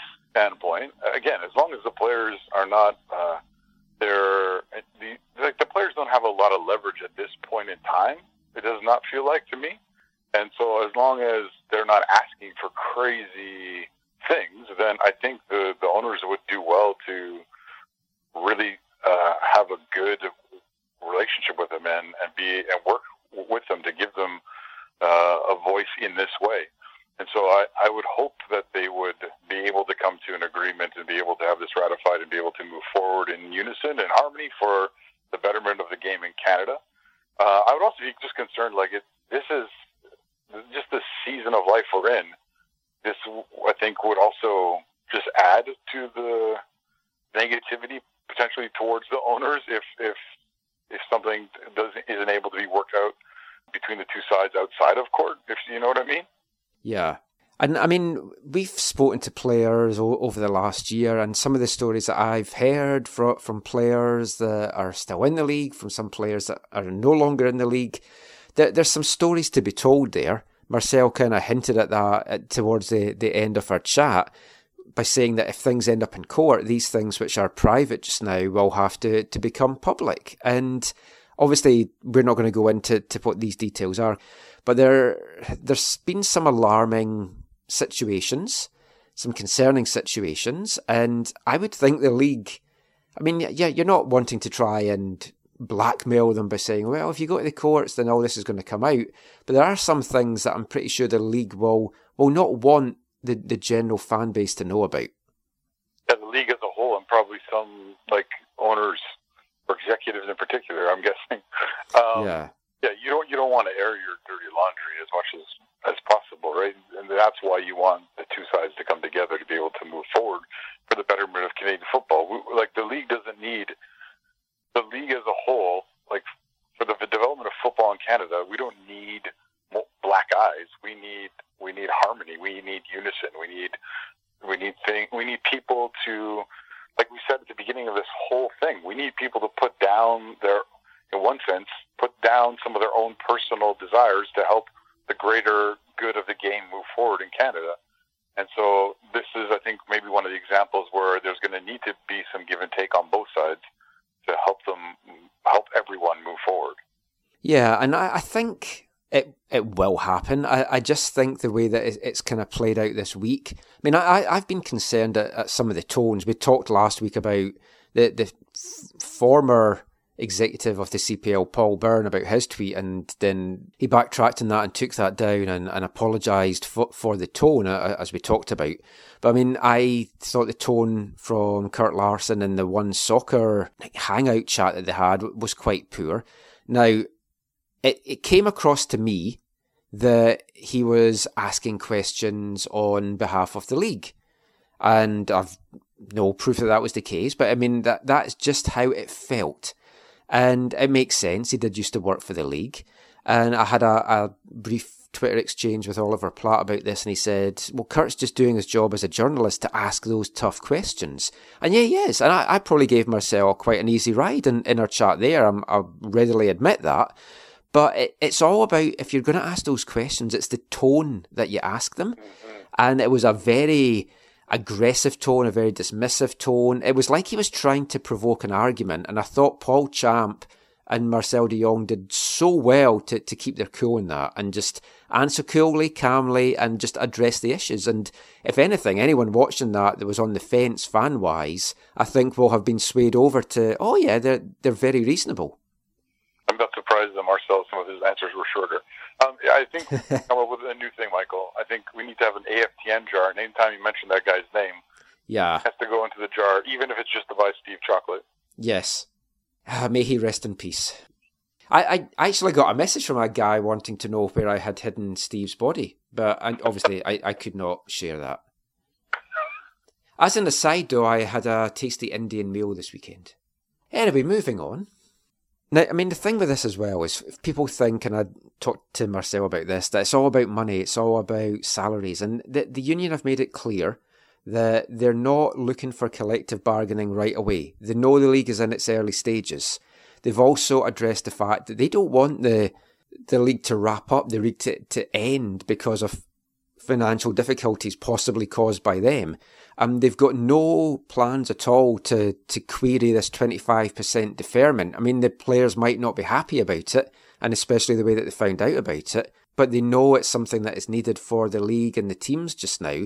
So that's not something that's on the table at all. They just want a voice. They want to be part of the discussion so that, as Marcel said there, they don't get an email on an Easter Monday morning saying, oh, you need to be on a conference call shortly, and then they're dropped this big bombshell news because people have to plan financially. They've got families, some of them. They've got responsibilities and commitments. And I mean, the union's also wanting to look after the physical health of the players, the mental health of the players, and also the financial health of them once they stop playing, retirement options, investment options, stuff like that. That is all for the greater good of the players and the game. And right now, it's for CPL players, but they are looking to expand that. They want it to be all paid Canadian players that play in Canada. So that's like CPL. Maybe, well, probably not MLS because it's governed elsewhere, but you've got like League One Ontario, you've got the Quebec League for players that might be paid there. If there's any players paid in the new BC League One, but also they're looking at national team, men and women, and as Marcel said, they've had chats with some of the women players just now, and he couldn't go into that, but I mean, it all looks positive. I mean, ideally, in the grand scheme of things, you would maybe have just a one North American union that covered all professional soccer in the continent of North America, but until that exists, these Canadian players need that, and they need a voice, and I just think it's good that it's going to encompass men, women, and just everyone that needs this. Yeah, again, it's one of the pieces of the Canadian football development puzzle that needs to be there in the long term, and yeah, I know there's some people who think maybe this is a little bit too early, as we've talked about before, but I think as long as it's done in the right way now, it can be a good thing. Like, even like you're saying, like, one of their primary objectives in the short term is not a collective bargaining agreement. That would be something that would be down the road, which it's probably better for the health of the league financially as it continues to grow and develop and move out of this kind of infancy kind of phase. So yeah, I really just hope that calm and sensible heads and minds can come around this from both sides and get done what needs to get done so that we can move forward. And I mean, we'll just end this section by looking at what could be the big elephant in the room, which is the actual financial state of the league. Now, we know that they're not making money, the teams are not making money. These are teams, it's much like the USL teams down in America that we talked about in part 2. These are teams that rely so much on gate receipt, sponsor money, like merchandise sales. So they've got all this taken away from them just now. These are not rich owners. You're not talking about billionaires. I mean, some of them are quite well off and they are millionaires, but you're not talking the kind of big money men that own some of the MLS teams. The league is only in its second year. They've not got a big money deal from One Soccer, which is a 10-year deal. They've not got big broadcast deals. So money is going to be tight. It's tough for any new business, whether it's a sporting business or not. The longer this goes on, the longer games can't get played, the longer these teams can't get money in, there is a chance that the league could be in peril. And you could have some of the owners thinking, look, if the players are going to start going on like this, it's not going to be worth our hassle, and they might walk away. Now, that might seem far-fetched, and it probably is, because they have invested a lot of time and a lot of money, but it isn't too unreasonable or a stretch to think this league could really struggle this year and next year, depending on what happens with getting fans back at matches. Yeah, and that how that's going to play out in the whole footballing landscape in North America is going to be interesting to see what happens. You talked earlier about the Google Hangouts that the league had about this union issue, which was not, I don't think, loved by too many people who were on it. But my understanding is that both Cavalry and Halifax had their own team gatherings online this week. And I heard from some of the people who are closer to things over on the other coast that Derek Martin from Halifax has publicly said that, like, yes, this year is obviously not good for them, but this year is not going to wipe them out in any way, shape, or form. Well, that's good. And I think he was not speaking just solely about Halifax. I mean, he was actually speaking about the league as a whole. So trying to instill, I think, confidence and assurance to people. But that's I think the first kind of word like that I've heard from someone I trust. So I don't. Yeah, who knows what the impacts are going to be, but I don't think this is going to wipe them out. And so so hopefully this whole union issue won't be an issue. It'll one day we'll be able to look back on this and it'll be like, oh yeah, this was just a part of the growing pains that the league was going through that it needed to. Yeah, I mean, I hope so. I mean, that sounds certainly encouraging, what you've just said there, and we'll see how this plays out. As I said, hopefully common sense will prevail, and as Marcel said, look, we're human beings. We just want to have a voice. We just want to have our rights protected and to be taken care of, and I find it hard that anyone could argue with that. But I'm sure this is going to be a subject that we'll cover in the weeks and the months to come, so we'll move on from that now, and it brings us nicely now to this week's Wavelength. Just a reminder, if you're a new listener to the show, Wavelength is our section of the show where we're going to bring you a song all about football.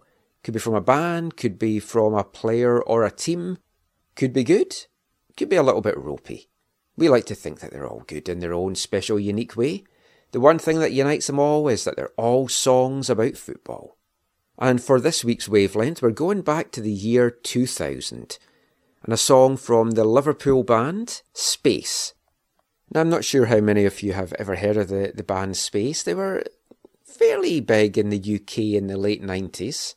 From having a quick look, it didn't look like they had made too much of an impact over here in North America. Their most famous song was probably one called Female of the Species. They also had one called Me and You versus the World and Neighbourhood, all from their debut album Spiders in 1996.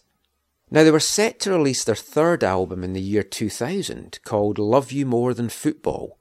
But the band were never happy with how it sounded and the production and everything like that, so the album was actually shelved and never came out in its own right, eventually being released in 2019 as part of the band's anthology box set. But the song that we're bringing you tonight is actually the title track from that album, I Love You More Than Football.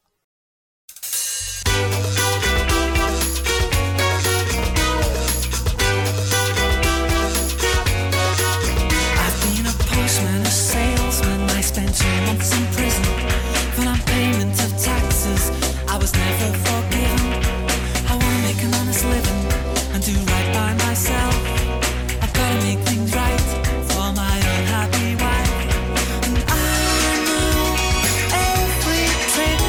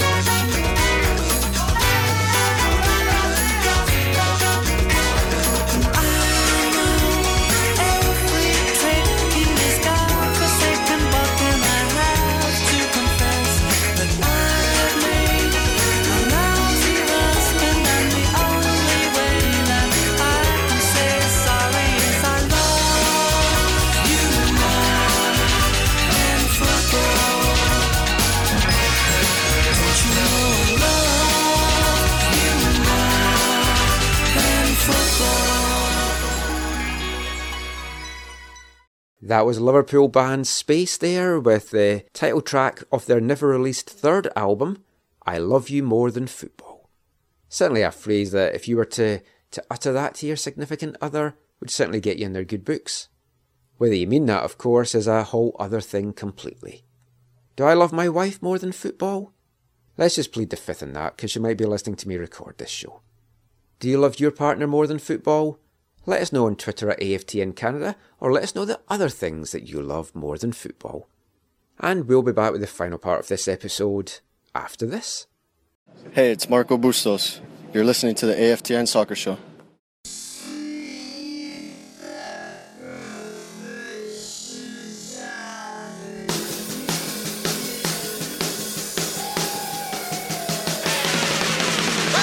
Medication for my sleep deprivation. I need medication for my sleep deprivation. I need medication for my sleep deprivation.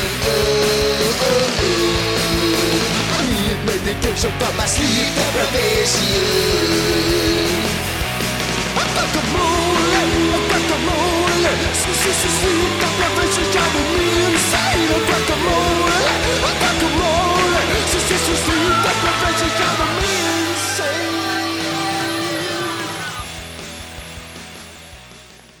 That was what I feel is the best band to ever come out of Wales, Super Furry Animals, a song called Guacamole. That was a B-side to their 1996 single, If You Don't Want Me to Destroy You, and can also be found on their Rarities and B-side album Outspaced. That's a song that it pops into my head so much over the years, and then once it gets in my head I just can't get it out. The reason it's always in my head is that we have a lot of guacamole, and it's like whenever we have guacamole, if we're outside at a restaurant, when you could go outside to a restaurant, and you got guacamole delivered, this song always pops in my head and I'll always find myself singing it. And we had some guacamole this week when we had some food delivered from a Mexican place on Tuesday, so since then that song has been in my head. So I thought I would play it to try and get it out of my head and into yours, but obviously I've just been playing it again, so now it's back in my head. I think it's also kind of fitting as well because it's talking about sleep deprivation, and I don't know about you guys, but my sleep patterns are all over the shop just now. Usually, if I have a spell of time at home where I haven't been working between shifts or whatever, my sleep pattern does go out the window a little bit. But now, yeah, it's just been crazy in these times. I'm going to bed late. I'm waking up still early at times. I'm having lots of afternoon naps. It's just, yeah, sleep deprivation certainly driving me and I'm sure a few others insane. I think at this time something that is important is just to kind of have a little bit of normality in your life. That's what we always talk about in this show. That's why we're keeping doing this show and bringing you football things to talk about. One of the things which we've decided to do is, partly it helps us know what day of the week it is, but we've set ourselves a fun little kind of food menu that we're trying to stick to as much as possible. I love alliteration, so we've gone with Meatless Mondays, Tortilla Tuesdays, hence the guacamole, Wings Wednesday, which is basically us just eating something that involves a protein that has wings. Tomato Thursday, open up the fun pasta or pizza option, which with me loving pizza so much has so far just been pizza. Fish Friday, self-explanatory that one. And Skip the Dishes Saturday and Sunday. Not necessarily ordering from Skip the Dishes, but we're going to get some kind of takeout food, meaning that we're going to skip the dishes, order way too much, have it for leftovers the next day. What can go wrong with that, apart from having too much salt and sugar in your diet? Or as I like to call it, being Scottish. But like I said, that's kind of our new normal. And I think something else that is going to be the new normal for the coming months going into next year already is, and that's face masks. A lot of countries around the world that have started to lift restrictions from the virus are making it compulsory to go outside for shopping or on public transit by wearing face masks. So we know that they've been in short demand, especially the N95 ones. A lot of people have been following tutorials online to make some of their own at home, My wife did one and it's actually turned out really great, using a coffee filter in it as to help with the breathing and the protection aspect. And she made one and it turned out fantastic. And I'm sure most of you listening to this show will have seen the Whitecaps initiative this week with Vancouver Aquarium, producing a range of 4 different face masks to try and fundraise some money for the threatened local landmark. It's an institution, it's a much beloved institution in Vancouver. I know a lot of people are not fans of things like aquariums and zoos. I've always loved Vancouver Aquarium. When I made my first visit to Vancouver in 2001, that was one of the first things I did, is I had a trip to Stanley Park and the aquarium. One of the first places I went to, what was to prove to be my wife to be Caitlin. So it holds a special place in our heart. When I moved here in 2007, we were members for a number of years. Went through a spell of going on Christmas Day as well, as kind of like a little tradition that we had introduced. But it was just getting busier and busier on Christmas Day, so we kind of stopped doing that. But it's always a fun place to go. Very much under threat at the moment. They've revealed that to really keep afloat and to kind of stave off bankruptcy, they need to raise about $1 million a month. Whitecap CEO Mark Panis had read about that. The aquarium is something that he knows how important it is to the city of Vancouver. So he got together with the Whitecaps and the aquarium to come up with a range of face masks, ranging from $17.99 for the kids sizes to $19.99 for the adult sizes. As I mentioned, it comes in 4 different designs and you can get it on the Van Aqua shop. Head along to the aquarium's website and check that out. I know a lot of you already have done that. The website has crashed a couple of times over the weekend. The demand has been massive. It was announced at 7 a.m. on Friday morning. By 10 a.m, nearly 3,000 masks had been sold. And at the time of recording this section for the show, I think we're approaching the 50,000 mark. So it's been a tremendous effort by the Whitecaps, by the aquarium, and all you people out there that is supporting the initiative. So I just want to play you a little bit from a conference call that I attended on Friday morning, just talking about this initiative. Mark Panis on the call explaining how the Whitecaps came up with it. You're also going to hear from Lasse Gustafsson, the CEO and president of Oceanwise, who run the aquarium here in Vancouver. So I'll play a little bit of chat from that call with some questions from myself and TSN's Corey Basso, and then we'll be back with Zach after it just to chat a little bit more about it.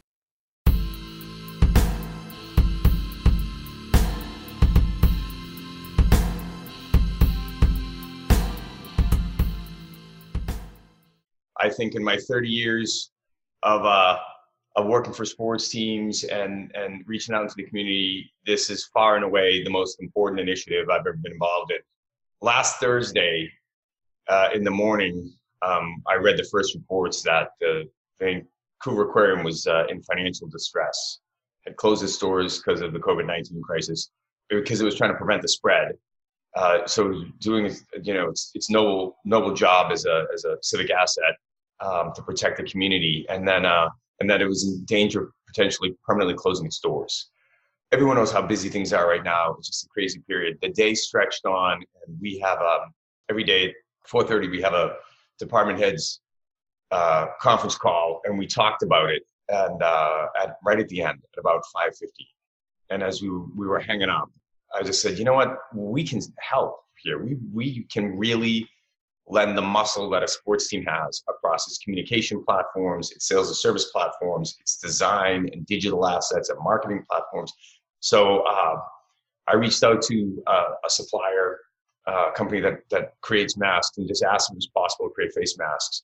He gave me an affirmative response, and then I through the magic of LinkedIn, I reached out to Lasse Gustafsson, the CEO of the aquarium, and by 5:45 we had a phone call.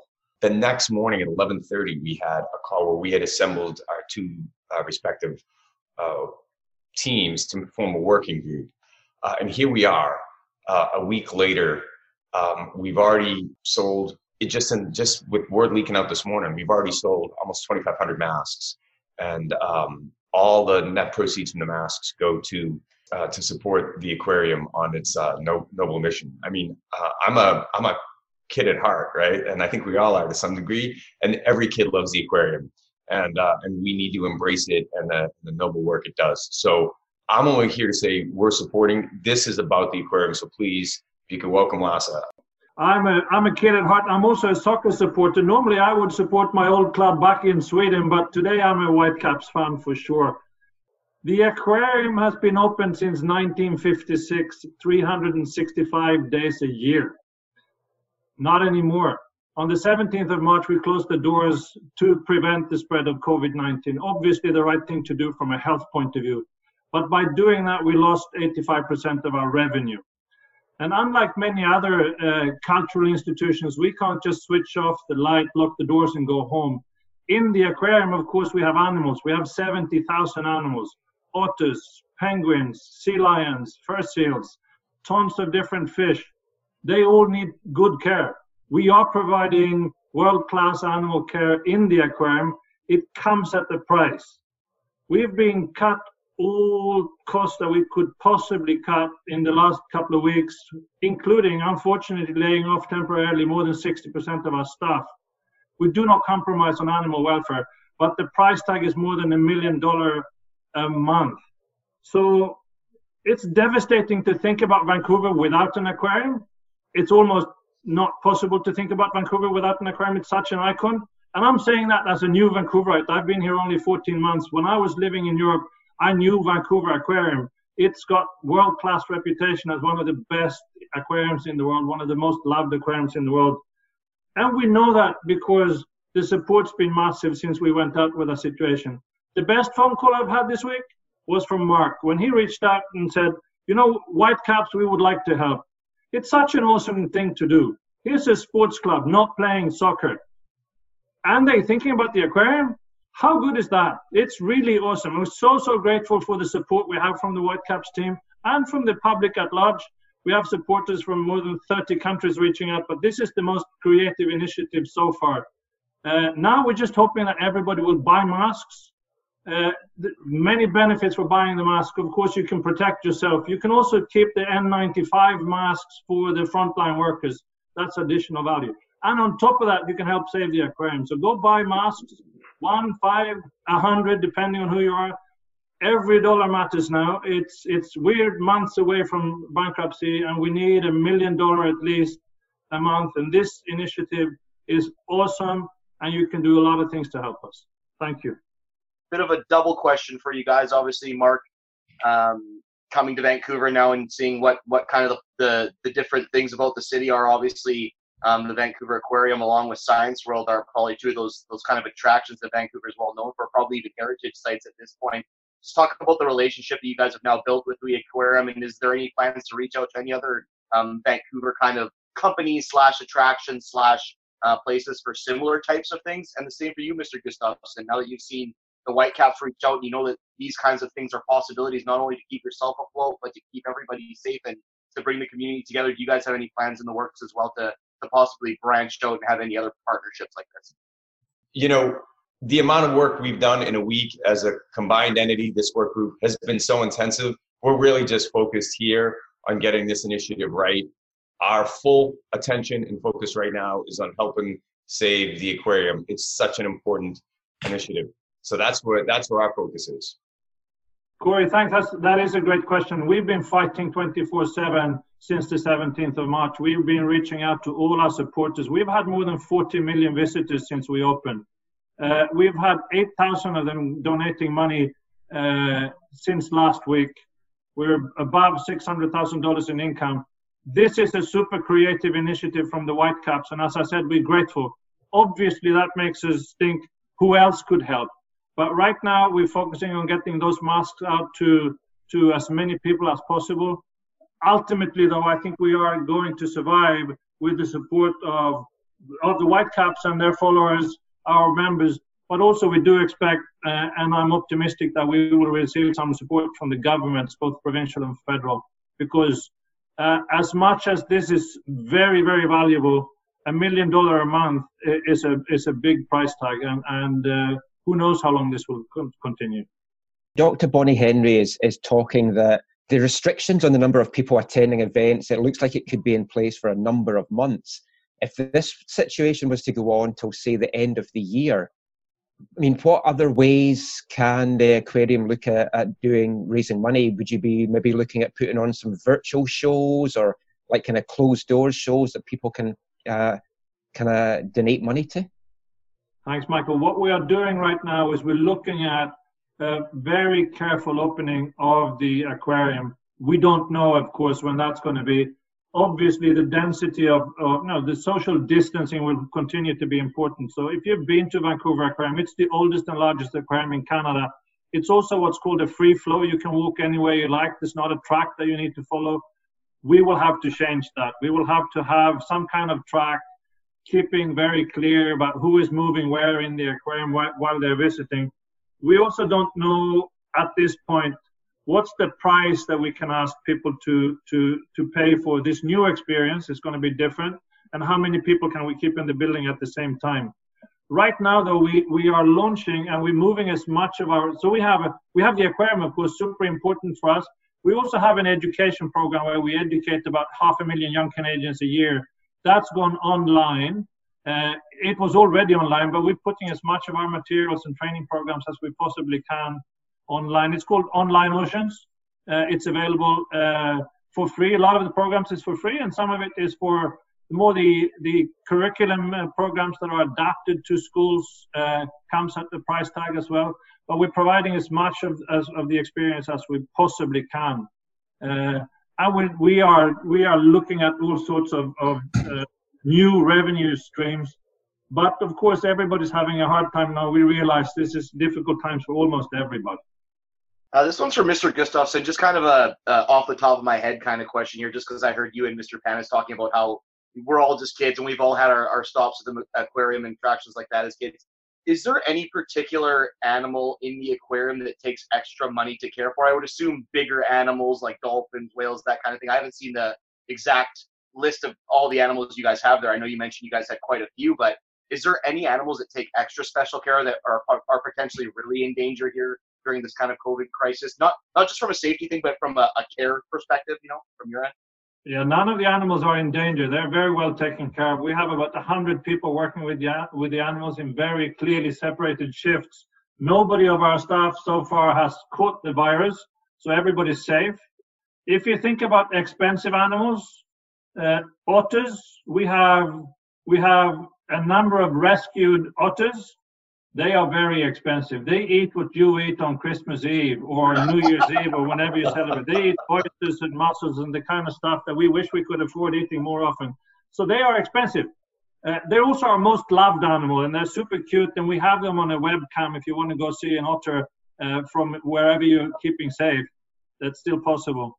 Other animals like the sea lions are eating they are big animals, but they eat primarily herring, which is not so expensive. So it's not always the size that matters. I just have one thing to say, which is that we try to be very thoughtful in the program that we proposed to the aquarium.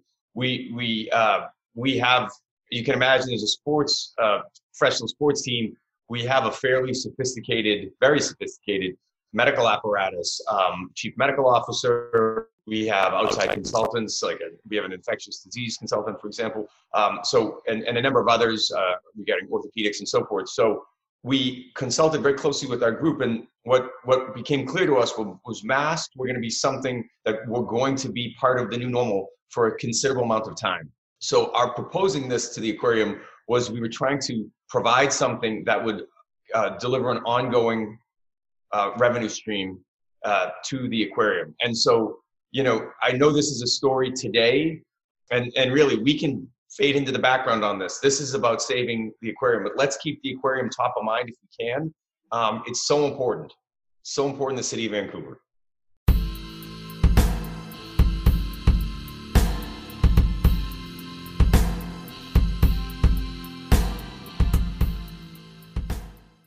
So that was Mark Panis and Lasse Gustafsson just talking about the tie-up with the Whitecaps and Vancouver Aquarium and the face masks that were released this week.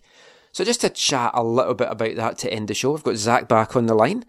And, we've criticised the Whitecaps a lot over the years for maybe not getting involved in the community. Some cynics might say, well, why are they getting involved in a fundraising thing? But as Mark talked about there, they just wanted to bring this to the attention, and then the Whitecaps are looking to take a back seat in all of this. It's just, Mark had this idea. He's triggered everything. He's got everything in motion. And the sales have been phenomenal. I mean, you're looking at 50,000 plus sales already. The website has crashed twice due to the demand this weekend alone, and it seems to have been really, really popular. I think it's a fantastic thing. As I said, as I introduced this section, I know some people, they don't like aquariums, they don't like zoos, animals in captivity, but it is a beloved institution, a beloved landmark of Vancouver. And it would just be so sad to see it go bankrupt and have to close its doors. Yeah, I guess a couple of things. One, it's nice to see. The Whitecaps have had this ongoing relationship with the aquarium, right? So this is it's not a totally new out of the thing. blue. They've had a relationship before. They've done things before. They've named animals there. I think after the Whitecaps. Yeah. There's been staff who have gone from working at the Whitecaps to working at the aquarium. When not because of their partnership or anything. That's just how the kind of lifeline. Is that what happened to Mustafa Jarju? No, Michael, that's not. No. Oh. It's nice to see them continue a kind of like a partnership, a relationship, a connection they've had in the past, and to see, Panis, I guess, breathing new life into that in his leadership role. I also kind of want to speak to the issue of the whole, this, for some people, this is a sensitive issue, right? They don't like animals in captivity. They're worried about animal abuse and about quality of life for the animals and all that kind of stuff. I think for me, I hold the tension. There's a tension for me between that, worrying about the actual well-being of these creatures, right, and the quality of life they have, and any potential things that could, cause problems for that or whatever. But on the other hand, places like the aquarium and even the Greater Vancouver Zoo and good zoos in general, they're about conservation, and they are about helping, doing a lot of things like rescue. I know the aquarium has done a bunch of rescue stuff. I know the zoo in Aldergrove does a whole bunch of rescue stuff. I know people who have worked there and stuff, and I've asked them lots of questions about this and quality of life and what does this all look like and how does this all play out. So for me, there's a tension between those two things, right? There are some animals that just need to be rescued. There are some animals that zoos around the world have helped save from extinction and all that kind of stuff, right? So there's that kind of positive element on one side, and then there's a legitimate concern on the other hand of are these animals actually being treated well? So I understand how people might want to fall on one side or the other of that, but I kind of hold that tension in kind of both hands and see that there are potential pitfalls here. So there's probably hopefully good regulation around some of these things, and there is actually a purpose that these kind of places serve. So I personally appreciate zoos and things like the aquarium, and I choose to see them in a good light. And the reading I've done on them and that kind of stuff, I've been impressed with the aquarium. Our family's had membership there for a year not that long ago, and visited there and all that kind of stuff. So I hope that they can get saved. I know that their whole setup got changed years ago, right, when they weren't kind of allowed to have whatever orca whales or whatever kind of thing. They changed their whole setup. They're not allowed any cetaceans anymore. So I mean that alone is going to have hit some of their footfall, I would have imagined. So I know they've had to change how they do things and all that kind of stuff in the past. But I don't know. I've appreciated what they've done, and my experiences there have. And the stuff I've read about how they do things has been positive, and I, trust that the people who are there because they love animals and are longing for them to have, as amazing a quality of, or as good a quality of life as possible, kind of thing. Yeah, good job on the Whitecaps for helping, another local, business out, and again, this to me is another feather in the cap of Panis. His cap is growing quite large. Yeah, with a lot of feathers. So I mean, keep up the good work. Yeah, I mean the initial response, it's been breathtaking, really. I mean, it's staggering how many people. I just hope they can make that many masks. Actually, it's kind of gone a little bit insane. But I mean, it's great to see, and it just shows you that the public really want to try and keep this open. Well, yeah, there's that. There's people want masks. Well, yeah, there's that as well. And people wouldn't probably mind having a mask, but the team that they appreciate. So I'm going to set Caitlin to work making some AFTN ones for us. Oh, sweet. That would be great. I said in the introduction that she had an attempt at making one and it turned out really well. Not an AFTN one, but just a general one. So I'll put her to work. I'd wear an AFTN one. Excellent. We'll get those made then. But I mean, yeah, from what you were saying, that I feel Vancouver Aquarium, they do a great job educationally wise for children as well, and their education. Yeah, their conservation aspect and their rescue aspect. I mean, it's been fantastic. I've watched a lot of documentaries on it over the years. We've had memberships as well, and it's just, yeah, it's great. I hope they can keep it open. I think it's gonna be tough if they need that amount of money, $1 million a month. When you think that the chances of having mass gatherings this year anywhere, I mean, it's looking slim. So they're going to need all the help they can get. And they touched there in the conference call that they might get some help from the government. But yeah, the longer this goes on, it's what we were talking about with football clubs earlier. It's like you just don't know how this is going to affect any business, really. Yeah, aside to this essentially Bonnie Henry's come out and said, like, no, there won't be any mass gatherings this summer in the province. Like, can they not do stuff like they're doing it? Like, can you not do, like, for a place like the aquarium or the Vancouver Whitecaps or whatever, can you not do a thing where it's like, hey, we can have 50 people come today? Yeah. And you come in time slots of whatever, every 15 minutes, 2 people can go in or whatever. I don't know. Like, surely, I'm not one of those people like, we got to get the whole economy going right away or whatever. Like, I don't want anyone to lose their business and anything like that, obviously. But, like, when the time is right for this all, to happen, like we sort of have been talking about with the different leagues wanting to open up around the world, like, surely there are going to be ways that they can do these, right? Like, so, like, maybe the Whitecaps is not a good example because it's a sporting event you can put on TV, and hopefully they can make more money on it being on TV than they would normally because of the situation or whatever. But in terms of something like this, the aquarium, to me, it's almost like a store, right? Where we're allowing all these people to go to the grocery store, which the essential items are obviously a different scenario.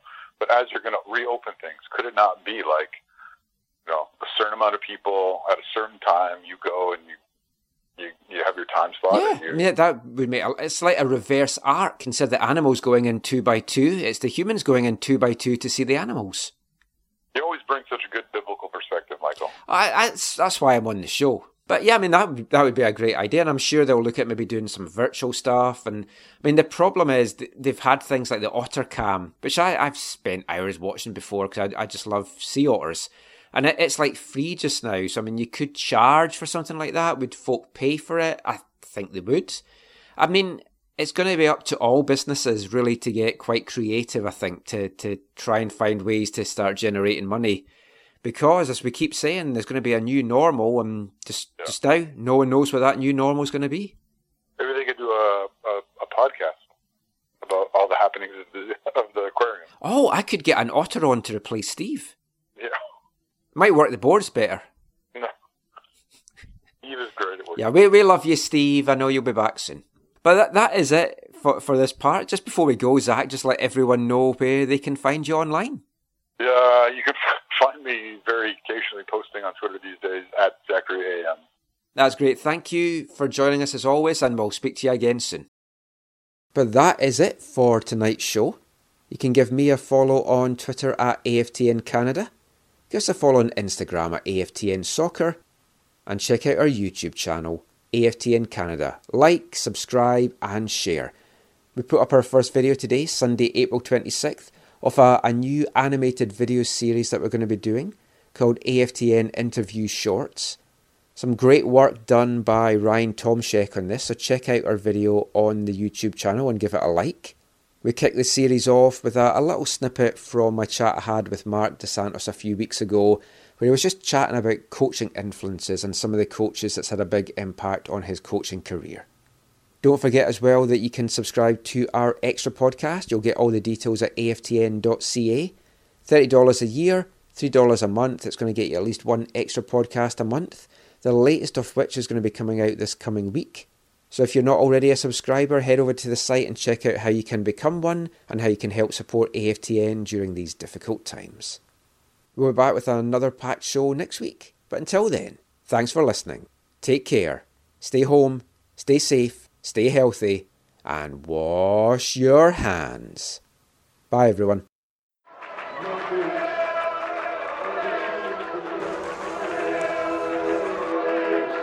Going to your first match is an experience you never forget. The atmosphere of what's going on around the pitch looks beautiful, and you always look and go, wow, I'd love to play here one day. If you get the bug, it's going to stay with you for life.